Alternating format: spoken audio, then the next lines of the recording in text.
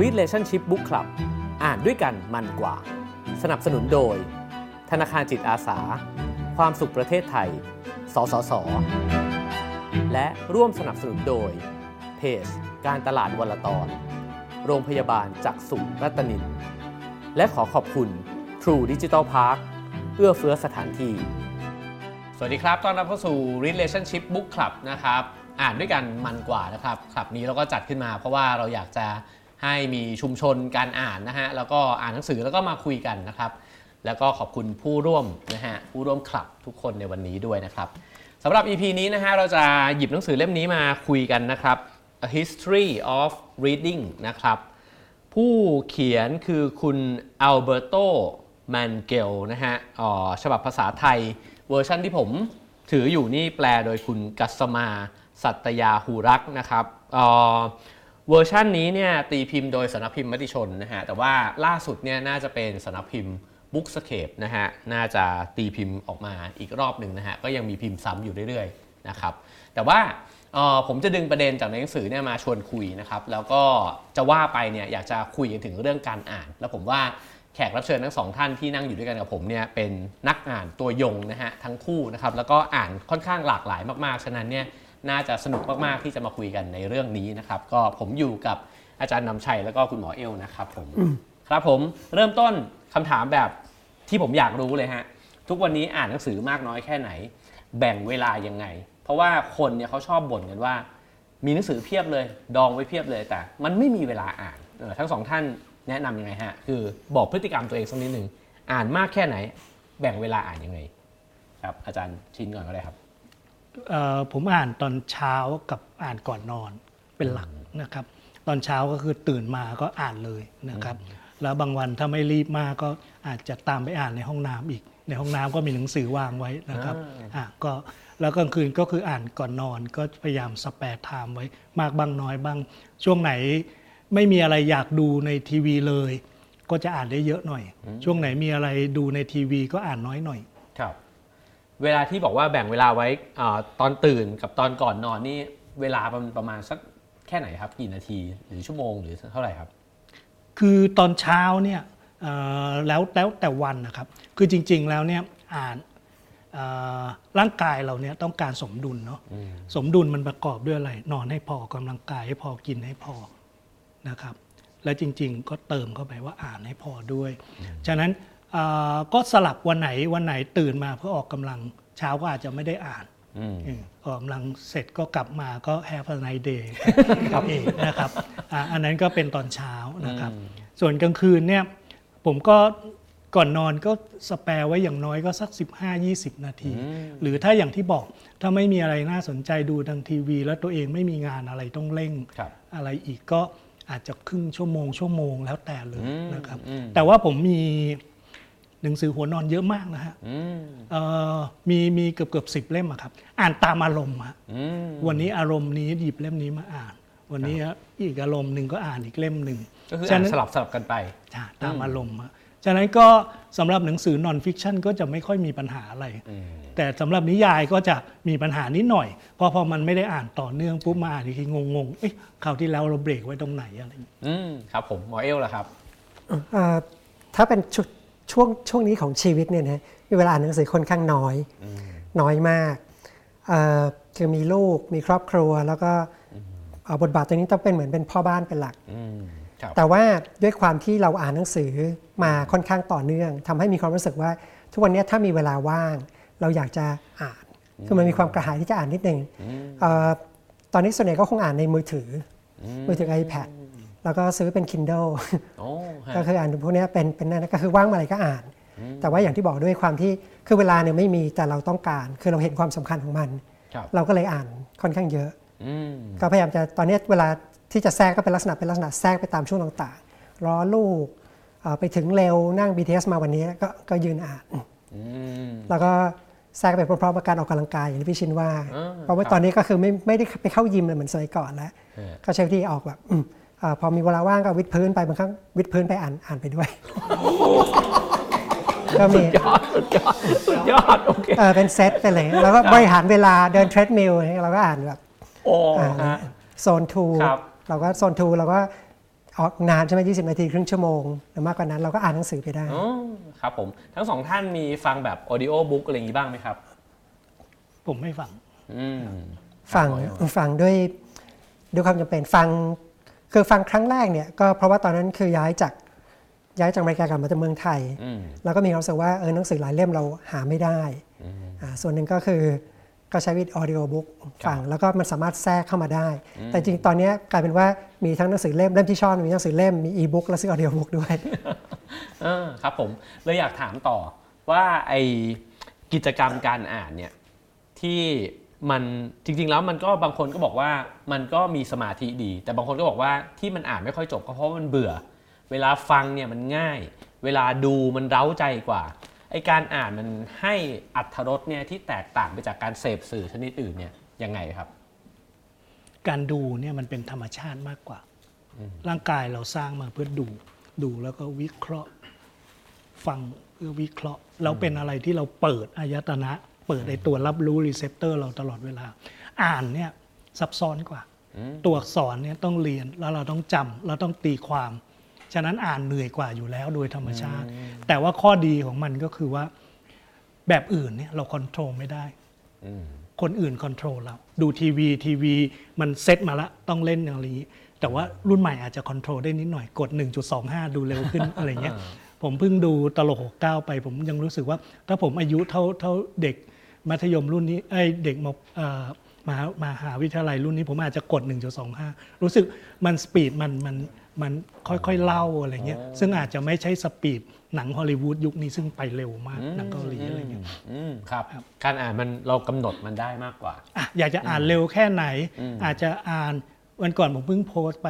พอยุเพิ่มเนี่ยสมัยเด็กเนี่ยอ่านทุกคำอ่านไปเรื่อยๆแต่พออายุเยอะมากขึ้นเนี่ยก็มีหนังสือที่เราอยากอ่านหนังสือที่เราจำเป็นต้องอ่านก็จะใช้การอ่าน3แบบครบเลยการอ่าน3แบบก็คือหนังสือที่เราอยากจะซึมซับอ่านจะเข้าใจจริงๆก็ reading ค่อยๆอ่านไปอ่านช้าเร็วตามสปีดเราเองสกิมนี่ก็คือเปิดคร่าวๆเลยแล้วก็อาจจะหยุดเป็นระยะดูภาพรวมสแกนนี่เจาะเป็นจุดๆมากกว่าสกิมอีกหน่อยฉะนั้นบางเล่มเนี่ยอาจจะไม่ได้อ่านทั้งเล่มไม่ได้จำรายละเอียดทั้งหมดอะไรเงี้ยแต่ว่าขึ้นกับหนังสือถ้าเราไม่คิดว่าหนังสือนี้จะจำเป็นหรือให้อะไรกับเรามากขนาดที่เราต้องอ่านทุกอักษรก็อาจจะต้องสกิมสแกนมากขึ้นเพื่อให้เราได้มีโอกาสได้อ่านหนังสือมากขึ้นส่วนนิยายเนี่ยอาจจะสกิมสแกนลำบากนิดหนึ่งก็ขึ้นกับว่าอ่านไปแล้วสัก5 หน้า 10 หน้าถ้าไม่ฮุกก็จบกันบ๊ายบายครับหมอเอลล่ะครับการอ่านให้อรรถรสต่างไปยังไงจริงๆผมคำตอบผมเนี่ยคล้ายกับพี่ชินมากเลยแต่ว่าอาจจะเป็นเวอร์ชันผมเองรีเฟรชนิดหน่อยคือเวลาเราดูอย่างอื่นเนี่ยหมายถึงว่าจะเป็นฟังหรือดูอะไรต่างๆมันค่อนข้างพาสซีฟแต่ว่าการอ่านเนี่ยมันคือเราเปลี่ยนสัญลักษณ์ถูกไหมก็คือว่าเรามองสัญลักษณ์แต่เราต้องตีความหมายเข้ามาสมองมันจะแอคทีฟกว่าคือมองในแง่นั้นทีนี้มันก็จะให้ประสบการณ์ที่ต่างกันเพราะว่าความแอคทีฟเนี่ยมันคือเห็นสัญลักษณ์แต่เราต้องมาแปลความหมายเราจะต้องเอาประสบการณ์เก่าเนี่ยมาสร้างขึ้นมาในหัวสร้างเสียงสร้างภาพสร้างสัมผัสขึ้นมาในหัวแต่ถ้าเป็นลักษณะการดูเนี่ยเราแพสซีฟเข้ามาเขาสร้างภาพมาให้เราแล้วซึ่งอันนี้มันจะให้ประสบการณ์ซึ่งผมเชื่อว่าคนหลายคนคุ้นเคยดีเขาใช้อ่านนิยายกับเวลาทำเป็นหนังถ้าเราอ่านนิยายก็คือเราใช้ประสบการณ์ส่วนตัวเนี่ยสร้างจินตนาการขึ้นมาแต่ว่าผู้กำกับถ้าเป็นดูหนังก็เป็นลักษณะผู้กำกับเนี่ยช่วยครีเอทพวกนั้นขึ้นมาให้เราครับผมแล้วมีวิธีอ่านยังไงครับอาจารย์ชิ้นบอกว่ามีทั้ง3แบบเลยตอนนี้หมอเอลอ่านยังไงบ้างจริงๆเนเจอร์ผมส่วนตัวเนี่ยผมค่อนข้างสกิมกับทุกเล่มตั้งแต่แรกเพราะว่าส่วนหนึ่งก็คือส่วนตัวผมเนี่ยมันติดนิสัยมาจากสมัยก่อนเวลาอ่านพวกงานวิจัยอะไรต่างๆอ่านหนังสือบางครั้งผมเป็นเนเจอร์ที่ชอบแบบเห็นโครงก่อนว่าตั้งแต่อ่านชื่อหนังสือแล้วก็จะเดานิดนึงว่าในเนื้อหาในหนังสือเนี่ยจะเล่าอะไรหรือว่าอ่านชื่อวิจัยเนี่ยสมัยก่อนเนี่ยอาจารย์ผมสอนเนี่ยคือพออ่านเสร็จแล้วให้เดาว่าแบบเขาจะพูดเรื่องอะไรเขาจะเอาแบบงานทดลองอะไรยังไงประมาณนี้แล้วผลสรุปที่คาดว่าจะเกิดขึ้นคืออะไรทีนี้การทำแบบนี้ข้อดีคือมันทำให้เราแอคทีฟในการที่จะมีส่วนร่วมในการคิดอย่างตอนนี้พอเขียนเองเนี่ยบางครั้งอ่านชื่อเรื่องเนี่ยเราก็จะเดาต่อว่าถ้าเป็นเราจะเขียนยังไงเสร็จแล้วพอเราอ่านไปเนี่ยมันเหมือนกับด้วยความที่เราคิดถึงมันไปแล้วประมาณนึงเนี่ยเราก็จะเหมือนกับมีการเช็ค บางอย่างดูว่าเราเห็นด้วยไหมเป็นเราจะเล่าแบบนี้ไหมแบบนั้นไหมซึ่งผมว่ามันก็ให้ประสบการณ์ที่หลากหลายมากขึ้นครับผมขอลองเจาะไปที่ non fiction นิดนึงครับยกตัวอย่างเลยก็ได้ว่าสมมติหยิบ Sapiens ขึ้นมาเนี่ยครับทั้งสองท่านเนี่ยมีวิธีในการอ่านมันเนี่ยยังไงอยากรู้ผมว่ามันน่าสนุกดีสมมติอาจารย์ชินเนี่ยครับหยิบหนังสือมันเล่มหนึ่งโป๊ะเนี่ยเปิดไล่ไปเลยไหมอ่านบทนำคำนำไล่ไปเรื่อยๆหรือยังไงครับเดี๋ยวนี้เนี่ยจะหยิบขึ้นมาเนี่ยจะดูสารบัญนะดูสารบัญก่อนมัน cover อะไรที่เราสนใจหรือเปล่าอะไรเงี้ยทีนี้ถ้าเวลาจำกัดเนี่ยก็ดูซิว่ามันมีหัวเรื่องไหนที่น่าสนใจเป็นพิเศษที่เราคิดว่าเรายังไม่รู้ก็อาจจะอ่านเจาะบทนั้นก่อนได้แล้วแต่นะครับแต่อย่างที่ว่าก็คือขึ้นกับตัวหนังสือด้วยเราก็มักจะสตาร์ทจากอ่านหน้าแรกๆก่อนนะครับดูว่ามันจะเหมาะให้เราอ่านทั้งเล่มหรือเปล่าถ้าเหมาะก็อ่านมันทั้งเล่มค่อยๆอ่านไปนะครับครับผมงั้นถามต่ออีกนิดนึงหนังสือนี่มันจำเป็นต้องอ่านจบไหมฮะยิ่งอายุเพิ่มยิ่งตอบว่าไม่ครับ ก็คือถ้าเรารู้สึกว่ามันคุ้มเวลาเราอยากรู้ว่าเขาจะเล่าไปถึงตรงไหนยังไงเราคุ้มเวลาเราก็อ่านไม่จำเป็นก็จบฮะอ่านไปไม่ไหวพอปล่อยขายมือสองโอเคหมอเอลเหรอครับอ่านไหมครับรับมาเล่มหนึ่งคือส่วนใหญ่ผมก็จะดูปกดูด้านหลังสารบัญแล้วก็สกิมอย่างที่ว่าทีนี้อันนี้มันก็ทำให้คือส่วนหนึ่งก็พอผมมีนิสัยอย่างนี้หนังสือผมเนี่ยก็จะออกแบบคล้ายๆกันคือสารบัญผมเนี่ยนอกจากชื่อเสร็จแล้วผมยังมีเขียนบรรยายด้วยว่าในแต่ละบทเนี่ยคืออะไรพอให้คนเขาแบบเก็ตไอเดียว่าหนังสือเล่มนี้จะบอกอะไรบ้างแต่ก็คือไม่สปอยไม่ถึงกับสปอยนะฮะแล้วก็คำถามที่2ก็คือว่าอ่านจบไหมคือตั้งแต่ไหนแต่ไรมาเนี่ยผมไม่เคยโฟกัสว่าต้องอ่านจบก็คือถ้าหนังสือมันดึงดูดเราให้เราคือดึงความสนใจไปได้เนี่ยก็อ่านเพราะฉะนั้นผมมองว่าส่วนหนึ่งที่ผมชอบการอ่านเพราะว่าผมไม่ค่อยบังคับตัวเองให้อ่านถ้าไม่บันเทิงไม่รู้สึกว่าดึงความสนใจเรามากเนี่ยเราก็จะไม่ได้พยายามขนาดนั้นเพราะว่า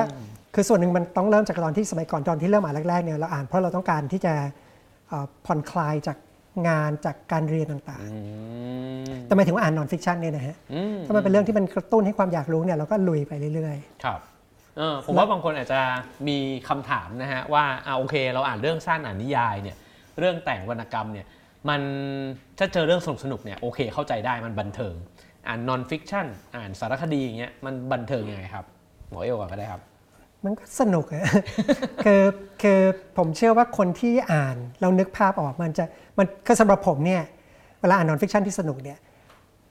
คู่แข่งของมันเนี่ยจะเป็น Netflix หมายถึงว่าเวลาที่เรามีตอนนี้เราจะเลือกเลยว่าเราจะดูสารคดีอ่านนอนฟิกชันหรือว่าจะดู Netflix ดูซีรีส์พวกซีรีส์ต่างๆก็คือมันสนุกคือรู้สึกว่าสนุกอย่างนั้นเลยมันกระตุ้นความอยากรู้อยากเห็นเพราะจริงๆเวลาเราดูซีรีส์บางครั้งมันก็คือเราอยากรู้ตอนต่อไปตอนฟิกชันที่มันเขียนดีๆเนี่ยมันจะกระตุ้นความอยากรู้อยากเห็นตรงนั้นครับผมจันชินครับก็จริงๆคล้ายๆกันไม่ต่างกันมากแต่ว่าผมจะต่างออกไปอีกนิดหน่อยความที่ว่าเขียนหนังสือออกมาเรื่อยๆเนาะเป็นหนังสือที่แต่งเองเนี่ยมันก็จะมีหมวดซึ่งไปไล่ตามเอกสารอ้างอิงทั้งหลายมานั่งไล่อ่านอะไรเงี้ยก็จะถ้าเป็นแบบนั้นเนี่ยคือสนุกหรือไม่สนุกก็อ่านเพื่อเจาะหาข้อมูลที่เราต้องการมาตอบคำถามแล้วทำให้หนังสือเราที่กำลังเขียนมันสมบูรณ์ขึ้นก็อันนั้นก็จะมีวิธีอ่านอีกแบบหนึ่งครับคือก่อนที่เราจะมาคุยกันใน EP นี้เนี่ยเราคุยกันไปถึงหนังสือ2เล่มนะครับแล้วผมว่าสิ่งที่น่าทึ่งที่ผมเห็นจากทั้งสองท่านเนี่ยคือถ้าอ่านหนังสือเล่มเดียวกันกับผมเนี่ยคือได้อะไรจากหนังสือเยอะมากเยอะมากกว่าผมแน่ๆนะฮะคือเลยอยากรู้ว่ามันมีไหมทำไมบางคนเนี่ยถึงอ่านหนังสือแล้วมันได้ประโยชน์จากมันหรือจับใจความได้มีอะไรให้จำมีประเด็นที่มันเด้งขึ้นมาอยู่ในใจเราเนี่ยครับมีเทคนิคอะไรแนะนำไหมฮะมันต้องอ่านยังไงจับใจความยังไงหรือต้องขีดต้องพับต้องมีอะไรยังไงบ้างผมไม่ขีดไม่พับนะเสียหายหนังสือไม่เป็นคนรักหนังสือแต่ก่อนรักแบบคลั่งเลยหนังสือต้องเพอร์เฟกต์แต่เดี๋ยวนี้เริ่มหย่อนแล้วไม่เป็นไรส่งมาถ้าขอบบุบไปนิดนึงก็ช่างหัวมันไม่ค่อยอะไรละผมว่าอันหนึ่งที่ช่วยเนี่ยไอตัววิชาชีพเราเนี่ยบางทีมันช่วยเราแบบเราคาดไม่ถึงเนาะในทางอ้อมอย่างเช่นคนทั่วไปเนี่ยถ้าอ่านแบบไม่ได้วิเคราะห์อะไรมากเนาะอ่านไปเรื่อยๆจบเป็นเล่มๆต่อให้อ่านนอนฟิกชันนะก็จะไม่ได้อะไรเก็บค้างอยู่ในหัวมากนักคืออ่านจบแล้วก็จะมีประเด็น หรือมี point ที่น่าสนใจ 2-3 ที่ 3-4 ที่อะไรเงี้ยไม่ได้แต่ถ้าอ่านแล้วแบบอ่านแล้วเอานิสัยนักวิทยาศาสตร์ไปใช้อะในวิทยาศาสตร์คืออ่านปุ๊บเนี่ยอ่านไปปุ๊บเฮ้ยตรงนี้คล้ายๆที่เราอ่านไว้ก่อนหน้านี้เล่มในเล่มนู้นอันนี้ตรงกันข้ามเลยเฮ้ยอะไรมันเป็นข้อมูลใหม่เข้ามาฉะนั้นวิทยาศาสตร์มันก็จะมีประมาณนี้ครับเฮ้ยข้อมูลใหม่จัดระเบียบในหัวสิมันจะเข้าไปอยู่ตรงไหนอะไรยังไงแล้วก็วิเคราะห์สิมันเขียนเนี่ยมันแย้งกับเล่มอื่นหรือเปล่าไอ้คนนี้มันเขียนโอเวอร์เขียนมั่วหรือเปล่าอะไรเงี้ยก็จะเนี่ยทำงานอยู่ตลอดเวลาสมองก็จะแอคทีฟเพราะเฮ้ยตรงนี้สนุกดีนะข้อมูลใหม่ไม่เคยรู้เลยบางครั้งถึงกับต้องไปแบบไปค้นเพิ่มเพราะตัวเองก็มีคอลัมน์อยู่ไงถ้าประเด็นนี้ไอ้นี่พูดแล้วถูกจริงๆก็มาขยายได้แต่ถ้าพูดแล้วผิดเราก็ขยายได้เหมือนกันว่ามีความเชื่อผิดที่แพร่หลายว่าอย่างนี้แต่ที่จริงผมไปสำรวจมาแล้วไปรีเสิร์ชมาแล้วจริงๆแล้วไอ้อย่างนี้มากกว่าครับหมอเอลล่ะครับจริงผมค่อนข้างใครไม่ชินอีกแล้ว อาจจะแบบเบสิกเรียนมาทางวิทยาศาสตร์เหมือนกันคือส่วนหนึ่งเนี่ยผมเป็นคนที่อย่างที่บอกผมสกิมผมเป็นเนเจอร์ผมชอบสกิมแล้วก็มีโครงกว้างๆว่าหัวข้อมันมีอะไรบ้างแล้วโฟล์ของเรื่องเนี่ยทำไมก็ถึงเรื่องนี้ต่อเรื่องนั้นเรื่องนั้นเรื่องนี้ก่อนที่จะลงมืออ่านแล้วก็ด้วยความที่ทุกวันนี้มันมีพวก YouTube พวกอะไรด้วยผมจะชอบเซิร์ชชื่อคนเขียนแล้วก็เขาจะมีทอล์กไปทอล์กกับซึ่งบางครั้งผมใช้สกรีนเรื่องหนังสือด้วยซ้ำว่าเขาจะไปพูด TED Talk พูดไอ้พวก Google Talk ทั้งหลายแหละแล้วเขาจะเล่าโครงให้ฟังแล้วก็ซึ่งพวกนี้มันทำให้เหมือนกับเวลาเขาเตรียมมาทอล์กเนี่ยเขาก็พยายามจะดูว่าแบบเรื่องที่เขาเล่าเขาอยากจะเล่าส่วนไหนถูกไหมฮะซึ่งอันนี้บางครั้งมันทำให้เราเห็นภาพเหมือนอย่างเซเปียนสื่อมันหนาๆเมื่ออ่านไปบางครั้งเรา lost ว่าทำไมถึงพูดเรื่องนั้นเรื่องนี้ระยะเวลาผ่านไปหลายเดือนเรา lost แต่ว่าการที่เราทำพวกนี้มันทำให้เราเห็นโครงที่มันอยู่ที่พอโครงเราอยู่เนี่ยไอ้พวกดีเทลบางครั้งเราสามารถเติมเองได้เพราะเรารู้จากเล่มอื่นจากการอื่นเรื่องนู้นเรื่องนี้ขึ้นมาอันนี้มันก็เลยทำให้ผมก็ไม่รู้ก็เป็นเทคนิคส่วนตัวที่ใช้ก็คืออย่างที่ว่าก็คือมันมีหลายเข้ามาหลายมิติครับเทคนิคนี้ผมก็ใช้อยู่เหมือนกันนะฮะก็คือว่าบางทีพอไปดูสิ่งที่เขาทอล์กเนี่ยมันจับประเด็นสำคัญเนี่ยได้นะฮะแล้วก็พอมาอ่านมันกลับมันเข้าใจแล้วมันก็หยิบประเด็นได้เร็วขึ้นนะฮะอีกอันนึงที่ผมคิดว่าเป็นคำถามของยุคสมัยก็คือว่าเขาบอกว่าเราเนี่ยอาจจะไม่ได้อ่านน้อยลงหรือบางทีเราอาจจะอ่านเนี่ยมากขึ้นด้วยซ้ำแต่เราอ่านสิ่งที่มันแตกต่างไปเช่นเราอ่านบทความในโซเชียลมีเดียเราอ่านโพสต์ของเพื่อนหรือว่าเราอ่านข่าวนะฮะอยากถามว่าตกลงแล้วเนี่ยมันเพียงพอไหมการที่เราอ่านสิ่งที่มันอยู่ในโซเชียลมีเดียกับการอ่านพ็อกเก็ตบุ๊กเนี่ยความแตกต่างมันคืออะไรฮะทั้งในแง่ของตัวเราเองแล้วก็ทั้งในแง่ของคอนเทนต์ที่เราได้รับเนี่ยเวลาเราอ่านบนโซเชียลมีเดียเนี่ยความที่เป็นอันที่หนึ่งเป็นไฮเปอร์เทคซ์ลิงก์กันไปมาข้ามไปข้ามมาได้อันที่สองความที่มันโฟลว์กระโดดจัมป์จากเรื่องหนึ่งได้เนี่ยมันทำให้เราโฟกัสทำให้เรามีสมาธิยากมากเรามีสมาธิสั้นลงเพราะว่าใช้แค่พอดีกับไอ้ตัวบทความซึ่งมักจะเป็นบทความสั้นๆด้วยตัวเนี้ยบ่อนทำลายเราพอสมควรนะผมเองก็เป็นก็ต้องพยายามเทรนตัวเองให้กลับมามีสมาธิได้ยาวๆซึ่งไอ้การอ่านหนังสือเล่มเนี่ยช่วยได้ฉะนั้นก็เหมือนการออกกำลังไม่ให้กล้ามเนื้อรีบเลยก็คือต้องอ่านเรื่อยๆเพื่อแล้วไอ้หนังสือเล่มเนี่ยมันผ่านกระบวนการอะไรมามากกว่าเนาะมันไม่ได้เขียนออกมาแบบทันทีแล้วแป๊บก็เขียนแต่มันต้องมีบรรณาธิการมีอะไรมันก็ตรวจสารพัดอย่างช่วยกันอะไรเงี้ยมันก็มีโอกาสที่เราจะจัดระเบียบความคิดอ่านแล้วมีสมาธิยาวๆได้มากกว่าครับหมอเอลล่ะครับก็ตอบไปชิ้นอีกรอบคล้ายๆใช่ไหมคือแต่แบบใส่แพคเกจจิ้งให้มันดูแตกต่างคือคิดว่าอย่างเอ๋กับเราก็คงรู้ว่าเราทำคอนเทนต์ใช่ไหมเราเขียนหนังสือด้วยเราทำพอดแคสต์ใช่ไหมแล้วก็ทำ TikTok ทำคอนเทนต์สั้นเนี่ยเราจะรู้ว่าเนเจอร์ของพวกนี้มันต่างกันมันดีไซน์มาต่างกันซึ่งมันก็ให้ประสบการณ์ที่ต่างแล้วก็อาจจะมองว่าเป็น tools ที่ให้ความรู้แตกต่างกันไปก็ได้คือเนเจอร์ของ Facebook ของ TikTok อะไรต่างๆเนี่ยมันต้องการอันที่หนึ่งมันมีความหลากหลายของข้อมูลมากเมื่อ5 นาทีแล้วอาจจะดูเรื่องของหมาเรื่องของแมวอะไรก็แล้วแต่ตอนนี้เรามาคุยดูอีกเรื่องนึงแล้วก็ย้ายไปเรื่องเศรษฐกิจเรื่องอะไรก็แล้วแต่อันที่2มันเป็นลักษณะออกแบบให้เราโฟกัสแค่สั้นๆ bite size เป็นแบบทิดบิตซึ่งอาจจะไม่ได้นำไปสู่อะไรมากแต่บางครั้งมันก็นำไปสู่กระตุ้นให้เกิดความสนใจที่จะ explore มากขึ้นถูกไหมอย่างผมเนี่ยอย่างเราเล่าพอดแคสต์เนี่ยส่วนตัวเนี่ยพอดแคสต์เนี่ย เหมือนที่พี่ชินเล่าก็คือว่าเนเจอร์ของมันเนี่ยปกติผมจะเขียนแค่ bullet point เสร็จแล้วก็เวลาอัดปุ๊บเราก็อ่าน bullet point แล้วเราก็สดเลยก็เล่าไปเรื่อยๆพูดผิดก็ pause แล้วก็อัดใหม่อะไรทั้งหลายแหละแต่ว่าเวลาเขียนหนังสือเนี่ยมันจะมี process ที่ซับซ้อนกว่าแล้วก็เราต้องมี draft ที่1 2 3 4เรามีการ recheck ข้อมูลเนี่ยมากขึ้นเพราะฉะนั้นการนำเสนอข้อมูลตรงนี้ในแง่ของนักเขียนเนี่ยมันลงลึกกว่าแล้วก็สามารถที่จะถ่ายทอดระดับที่มันคุย deep กว่าถูกไหมขณะเดียวกันก็เชื่อว่าเวลาเราอ่านเนี่ยมันก็จะมีบางครั้งที่อย่างที่บอกว่าบางครั้งเราไป YouTube เนี่ยเราได้ภาพโครงภาพใหญ่แต่เราอยากลง deep เรามาลงที่หนังสือตอนนี้ส่วนตัวเนี่ยผมก็เลยมองว่า mix ผมเป็นส่วนตัวเนี่ยเป็นคนที่ไม่เล่นโซเชียลมีเดียมากนักแต่ว่าจะโฟกัสเป็นลักษณะที่แบบอย่าง TikTok เนี่ยก็จะไปเซิร์ชหาหัวข้อใดหัวข้อหนึ่งที่เราสนใจแล้วก็อย่างที่บอกเนเจอร์เนี่ยก็คือมันต่างกันก็คือถ้าคอนเทนต์ยาวขึ้นนิดนึงก็ YouTube อยากลึกกว่านั้นเลยก็ลงไปหนังสือก็มองว่ามันมีประโยชน์ข้อดีข้อเสียต่างกันไปคือส่วนตัวผมเองผมก็มองว่าไอ้ตัว Pocket Book ที่มันเป็นเล่มโดยเฉพาะ Non Fiction เนี่ยมันให้สาระความรู้เนี่ยเนื้อหามันอ่ะมันเป็นเนื้อเป็นหนังอ่ะมากกว่าคือไม่ได้หมายความว่าสื่อโซเชียลมีเดียมันไม่ได้สำคัญแต่ผมแค่คิดว่าโดยธรรมชาติแล้วเนี่ยถ้าเราขาดคอนเทนต์ในลักษณะนี้ไปเนี่ยเราก็เปลี่ยนแปลงตัวเองไปเยอะเหมือนกันนะฮะถึงว่าเราจะไม่มีความเข้าใจในเรื่องบางเรื่องที่มันลึกลงไปหรือว่าหนักแน่นพอมันจะกลายเป็น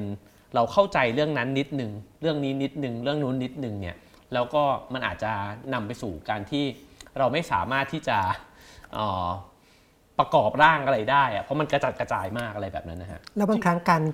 ที่ไม่ลึกพอเนี่ยมันทำให้เกิดความเข้าใจผิดด้วยเหมือนกันใช่ใช่แล้วก็ขอเสริมนิดนึงโทษทีเมื่อกี้ลืมไปนิดนึงก็คือว่าแต่อีกส่วนหนึ่งที่ชอบโซเชียลมีเดียต่างๆหรือว่าในแง่ของออนไลน์เนี่ยมันได้ในแง่ของอินเทอร์แอคทีฟอ่านคอมเมนต์เหมือนที่คนชอบอ่านคอมเมนต์ถูกไหมบางครั้งเราอ่านเรื่องนี้เราอยากรู้ว่าคนเขารีวิวยังไงคอมเมนต์ยังไงมันก็มีข้อดีที่ต่างกันไปครับไอตัวหนังสือเล่มเนี่ยมันมีความเป็นphysical factor บางอย่างซึ่งต่างมากกับบนออนไลน์แล้วมันช่วยเรามากกว่าแล้วมันดีกว่ายกตัวอย่างมีงานวิจัยบอกว่าอ่านหนังสือเล่มเดียวกันแบบที่เป็นออนไลน์เป็น PDF ไฟล์หรือว่าเป็น EPUB กับอ่านที่เป็นกระดาษเราจำกระดาษได้ดีกว่ามันแปลว่าอะไรมันแปลว่าขณะที่เราอ่านเนี่ยการได้สัมผัสการได้พลิกสังเกตว่าอ่านบนออนไลน์เดี๋ยวนี้ก็มีให้กดพลิกอะไรเงี้ยนะพยายามที่จะเรียนแบบให้ใกล้เคียงที่สุดแต่มันก็ยังไม่เหมือนไอ้การที่เรานิ้วเราพลิกหน้ากระดาษอะไรเงี้ยมันสร้างบุญหมายในหัวเราตอนนี้ไปอีกหน้าหนึ่งแล้วมันให้ความสุขเราว่าเราประสบความสำเร็จในการอ่านไปอีกหน้าหนึ่งแล้วซึ่งมันให้ความสุขที่ลึกมากกว่าการกดแล้วเปลี่ยนเพราะมันไม่รู้สึกเท่าไหร่ว่ามันเปลี่ยนนั่นแฟกเตอร์หนึ่งเนาะอีกแฟกเตอร์หนึ่งความมีตัวตนของมันเนี่ยอ่านเสร็จแล้วยังไม่เป็นไหนอะถ้าเราวางมีที่ประจำเนี่ยแล้ววันหน้ามีอะไรที่เหมือนกันหรือต่างกันหรืออยากจะนึกถึงมันหยิบมาได้อีกถามว่าอิเล็กทรอนิกส์ได้ไหมมันก็ได้อะแต่ว่าไอเนี้ยเราจะจำสมองเราเนี่ยมหัศจรรย์มากนะมีงานวิจัยบอกว่าคนที่โต๊ะรกๆเนี่ยเป็นคนที่มีความคิดสร้างสรรค์สูงนะแล้วเป็นคนที่มีความจำดีฉะนั้นผมเกลียด5 สอที่สุดเลยมันทำลายความคิดสร้างสรรค์ผมคือโต๊ะคุณลกยังไงก็แล้วแต่นะแต่คุณจะจำได้ว่ามันอยู่มุมนี้ของโต๊ะมันทับไอ้นี่ทับอยู่อะไรเงี้ยถ้าตราบใดที่มันเป็น working environment ของเราทุกวันเราก็จะจำได้แต่ถ้าคุณวางไปแล้วคุณไม่ไปยุ่งอะไรกับมันเลยสักเดือนหนึ่งเนี่ยคุณจะลืมมันแล้วไปวางไว้ที่ไหนยังไงฉะนั้นไอ้ลักษณะของ physical factor มันเนี่ยมีผลหลายๆอย่างนะครับนี่ยังไม่นับรวมไอ้ตัวจูงใจแรงจูงใจอื่นๆนะครับเรามีที่ขั้นกระดาษเก๋ๆน่ารักในบุ๊กมาร์กเนี่ยซึ่งบุ๊กมาร์กก็วาไรตี้สูงมากเดี๋ยวนี้สวยมากสำนักพิมพ์ขยันทำกันอะไรเงี้ยก็มีส่วนทำให้เราenjoy reading แบบเป็นกระดาษมากขึ้นแต่มันก็มีข้อเสียนะอย่างเซเปียนเนี่ยเป็นปกอ่อนแล้วแบะไม่สุดแล้วหนามากก็ทำให้หลายคนบ่นว่าพออ่านไปถึงกลางๆแล้วเหนื่อยต้องเอามือกดอะไรเงี้ยครับผมจะตรงข้ามกับอาจารย์นิดนึงเพราะว่าของผมเนี่ยถ้าวางหนังสือไว้เนี่ยโอกาสจะหาเจอเนี่ยน้อยมากมีหลุมดำที่บ้านเหมือนผมเลยเพราะจะมีคนมาปรารถนาดีครับจัดระเบียบมันห้ามจากนั้นก็ผมก็จะหามันไม่เจออีกเลยครับผมทีนี้เนี่ยในหนังสือเล่มนี้เนี่ยนะฮะมีแถมอีกนิดนึงผ ผมจะอ่านอีกแบบหนึ่งซึ่งน่าจะไม่เหมือนคนสามัญทั่วไปอ่านคืออ่านพวกเปเปอร์กับรีวิวเพื่อเอามาใช้งานการอ่านแบบนี้มีลักษณะเฉพาะที่น่าสนใจเหมือนกันเพราะว่าคนทั่วไปอ่านเปเปอร์ไม่ค่อยรู้เรื่องหรอกมันมีศัพท์เฉพาะสูงมากมีแพทเทิร์นมีสไตล์อะไรของมันแต่ว่าสำหรับเป็น reference สำหรับงานเขียนของเราเนี่ยเราก็มีสไตล์การอ่านของเราแล้ววิธีดึงข้อมูลมาใช้อะไรเงี้ยสมมุติเปเปอร์บอกว่าในงานวิจัยนี้ทำในคน 84,232 คนแล้วก็ชาวบ้านไม่อยากรู้หรอกตัวเลขเนี้ยมันก็มากกว่า 80,000 คนอย่างเงี้ยเราก็ต้องวิธีจำเข้าไปในหัวเพื่อลดทอนรายละเอียดเพื่อให้เราไม่เหนื่อยเกินไปก็มีงานทดลองทำในคนมากกว่า 80,000 คนอย่างเงี้ยคนก็พอจะจับได้สเกลประมาณ 80,000 อะไรเงี้ยมีวิธีดึงมารูปก็รายละเอียดอาจจะไม่ต้องแบบถ้าเราไม่เจาะลงไปในรายละเอียดในบทความที่เราจะเขียนเราก็ดูคร่าวๆข้อมูลดึงแต่ส่วนสำคัญออกมาอะไรเงี้ยแล้วก็ไม่ต้องอ่านทุกตัวอักษรอ่าน abstract แล้วก็ไปดูรูปแล้วก็กระโดดไปดู conclusion ไปดู discussion คือจับแก่นมันให้ได้แล้วดึงมาใช้คือสังเกตได้จากทั้งสองท่านเนี่ยผมรู้สึกว่าสิ่งหนึ่งที่ทำให้การอ่านมันมีประสิทธิภาพด้วยเนี่ยคืออ่านแล้วมันเหมือนเอามาใช้งานพอมันจะมาใช้งานเนี่ยสมองมันแบบตื่นตัวมากนะฮะแล้วมันก็แบบคิดตลอดเวลาว่าอันนี้มันเหมือนอันนั้นเชื่อมกับอันนั้นอันนี้เถียงกับมันดีกว่าอะไรเงี้ยรู้สึกว่าใช่เลยแล้วก็เพิ่งอ่านหนังสือเกี่ยวกับเรื่องการเรียนรู้เขาก็อธิบายว่าสมองมันทำงานลักษณะนั้นคือถ้าเราอ่านอย่างเดียวเนี่ยมันก็จะสูญสลายหายไปแต่ถ้าเราอ่านแล้วเราเอามาใช้ไม่ว่าจะเอามาปฏิบัตินะฮะหรือว่าเอามาใช้งานด้วยเนื้อหาของมันเอามาใช้ต่อเนี่ยมันจะจดจำได้นะครับมีคนเขาทดสอบนะเขาอยากรู้ว่าการอ่านเนี่ยทำยังไงถึงจะมีประสิทธิภาพสูงสุดก็เพราะว่าอ่านแล้วก็จบแค่อ่านเนี่ยประสิทธิภาพต่ำมากอ่านแล้วทิ้งเวลาหลายๆชั่วโมงหรือวันหนึ่งหรือ2 วันแล้วกลับมาอ่านอีกซ้ำช่วยฉะนั้นการทบทวนบทเรียนเนี่ยช่วยแต่ยังไม่พอการอ่านทบทวนแล้วดึงสกัดออกมาเขียนเป็นช็อตโน้ตช่วยมากขึ้นไปอีกแต่ก็ยังไม่ใช่สุดยอดการอ่านที่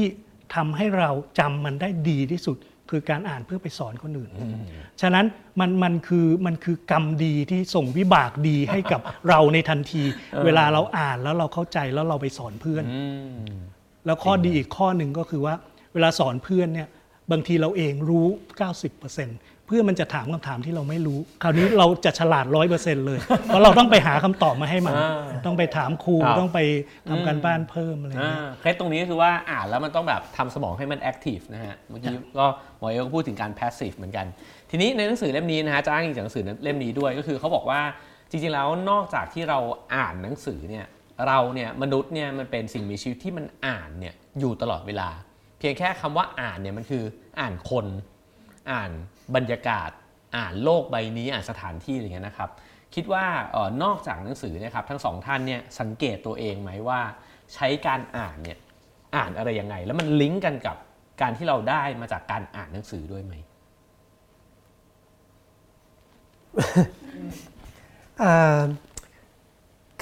คือมันขึ้นกับนิยามคำว่าอ่านคืออันนี้ผมคิดว่าเขามองในมุมที่กว้างคือคำว่าอ่านแบบทั่วไปเราจะรู้สึกว่าเราอ่าน text ก็คือตัวอักษรที่ขีดเขียน2 มิติแล้วก็เราก็ตีเข้าใจความหมายของมันหรือพยายามตีความหมายจากมันแต่อันนี้ผมคิดว่าเขามองในมุมที่กว้างขึ้นเมื่อกี้เขาพูดถึงอ่าน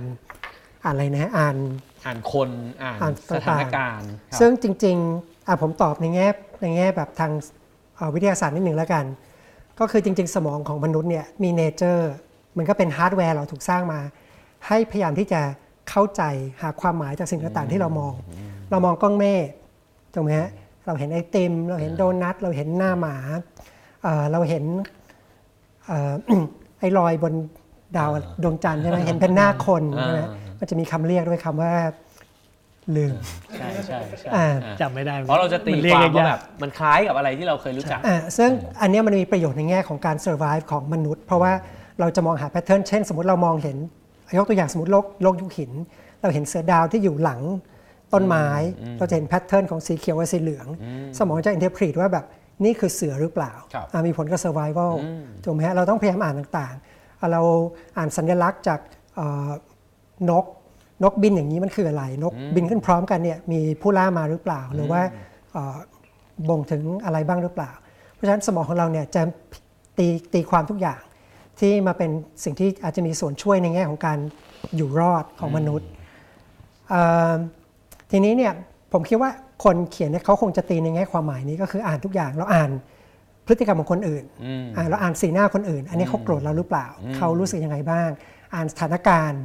ถูกไหมฮะสถานการณ์แบบนี้เนี่ยคนยังสนใจอยู่ไหมหรือว่าเขาแบบเฮ้ยเราตอบยาวไปแล้วถูกไหมผมคิดว่าเขาอ่านอย่างนี้มากกว่าแล้วทีนี้ไอ้พฤติกรรมการที่เราพยายามตีสัญลักษณ์ต่างๆความหมายต่างๆเนี่ยมันก็เลยอาจจะนำมาสู่การที่เราพยายามที่จะของการเกิดพวกหนึ่งครับสัญลักษณ์ต่างๆถูกไหมครับเรื่องของการเขียนต่างๆนี่ก็จะมาจากสัญชาตญาณนี้ที่เป็นพื้นฐานมันทำให้มนุษย์เนี่ยพยายามที่จะตีความหมายต่างๆก็อันนี้ก็คาดเดาคนเขียนนะฮะครับผมครับอาจารย์ล่ะครับอ่านอย่างอื่นอีกไหมฮะอ่านไม่น่าเชื่อว่าหนังสือเล่มหนึ่งที่มีประโยชน์มากสำหรับผมนะคือหนังสือที่สอนเรื่อง body language ได้ใช้ได้คือหลังจากอ่านตอนวัยรุ่นเนี่ยได้ใช้มาเรื่อยๆเลยเวลานั่งคุยกับผู้บริหารนั่งอยู่ในหอประชุมนั่งอะไรเงี้ยคืออย่างเช่นนั่งดูครม.กำลังแถลงอะไรเงี้ย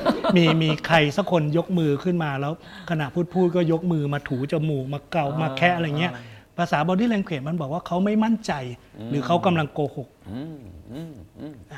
พวกเนี้ยมันก็จะมีท่าทางอะไรแบบเนี้ยนี่ผมเกรงเลยใช่